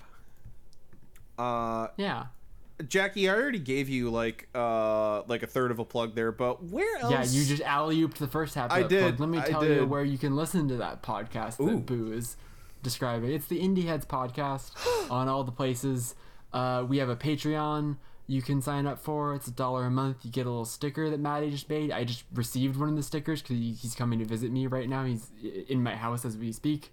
You can listen to us on all the places you listen to a podcast, and you can follow me on twitter.com, bad place, at horse_jeans. The horse jeans, you know where to find me. And I'm gonna have a DJ mix out soon. Hell yeah. Finally, which is very exciting because I put out a mix earlier this year that is much more OPN type beat and is all of my non-dance music influences that I did for my friend's mix series Moods, and that was really fun. But I'm very excited to get back to the ass throwing section of my musical interest. Hell yeah. And that's what this new mix is, back in that zone of. So look out for that, and look out for me I don't know, tweeting about how Drexia is cool and stuff like that. Yeah. Our Roman Empire. Indeed. We're never not thinking about Never it. not think about it. Hey Boo, where are you on the internet? Oh, around. You can find me on Twitter at Regression. Don't forget the third S. This joke didn't actually get a laugh this time, but I think it's good enough to keep fucking trying it. Fucking find Boo in all the places. You fucking know who she is. We'll be next episode wrapping up the year. It's been a fucking wild, wacky, exciting year, and we're coming to the end of it, which I'm very, very excited for. My Google's Sheets spreadsheet is getting horrendously stuffed and ever more contentious, where like things that I listen to an insane amount this year are like sitting at 14, and I'm like, what the fuck has happened? Like this is unacceptable. Yeah. It's horrible. Good year. Genuinely, like I look back at some of the previous years, like 2020, dire in relative terms. Yeah. This is Really bad. This is genuinely like The last 2 years were the last 2 years just feel like a little bit of a payoff of everyone making shit in the pandemic, right? truly. Eventually, like the backlog just really led to two like borderline overstuffed years. we've had a good time, and I'm excited to talk about the good time that we have had. Thank you, yeah. Jackie, for coming on. That was a wonderful episode. Yeah, course. thank you, Jackie. So much And fun. we will see you all very soon. Bye. Fuck HK.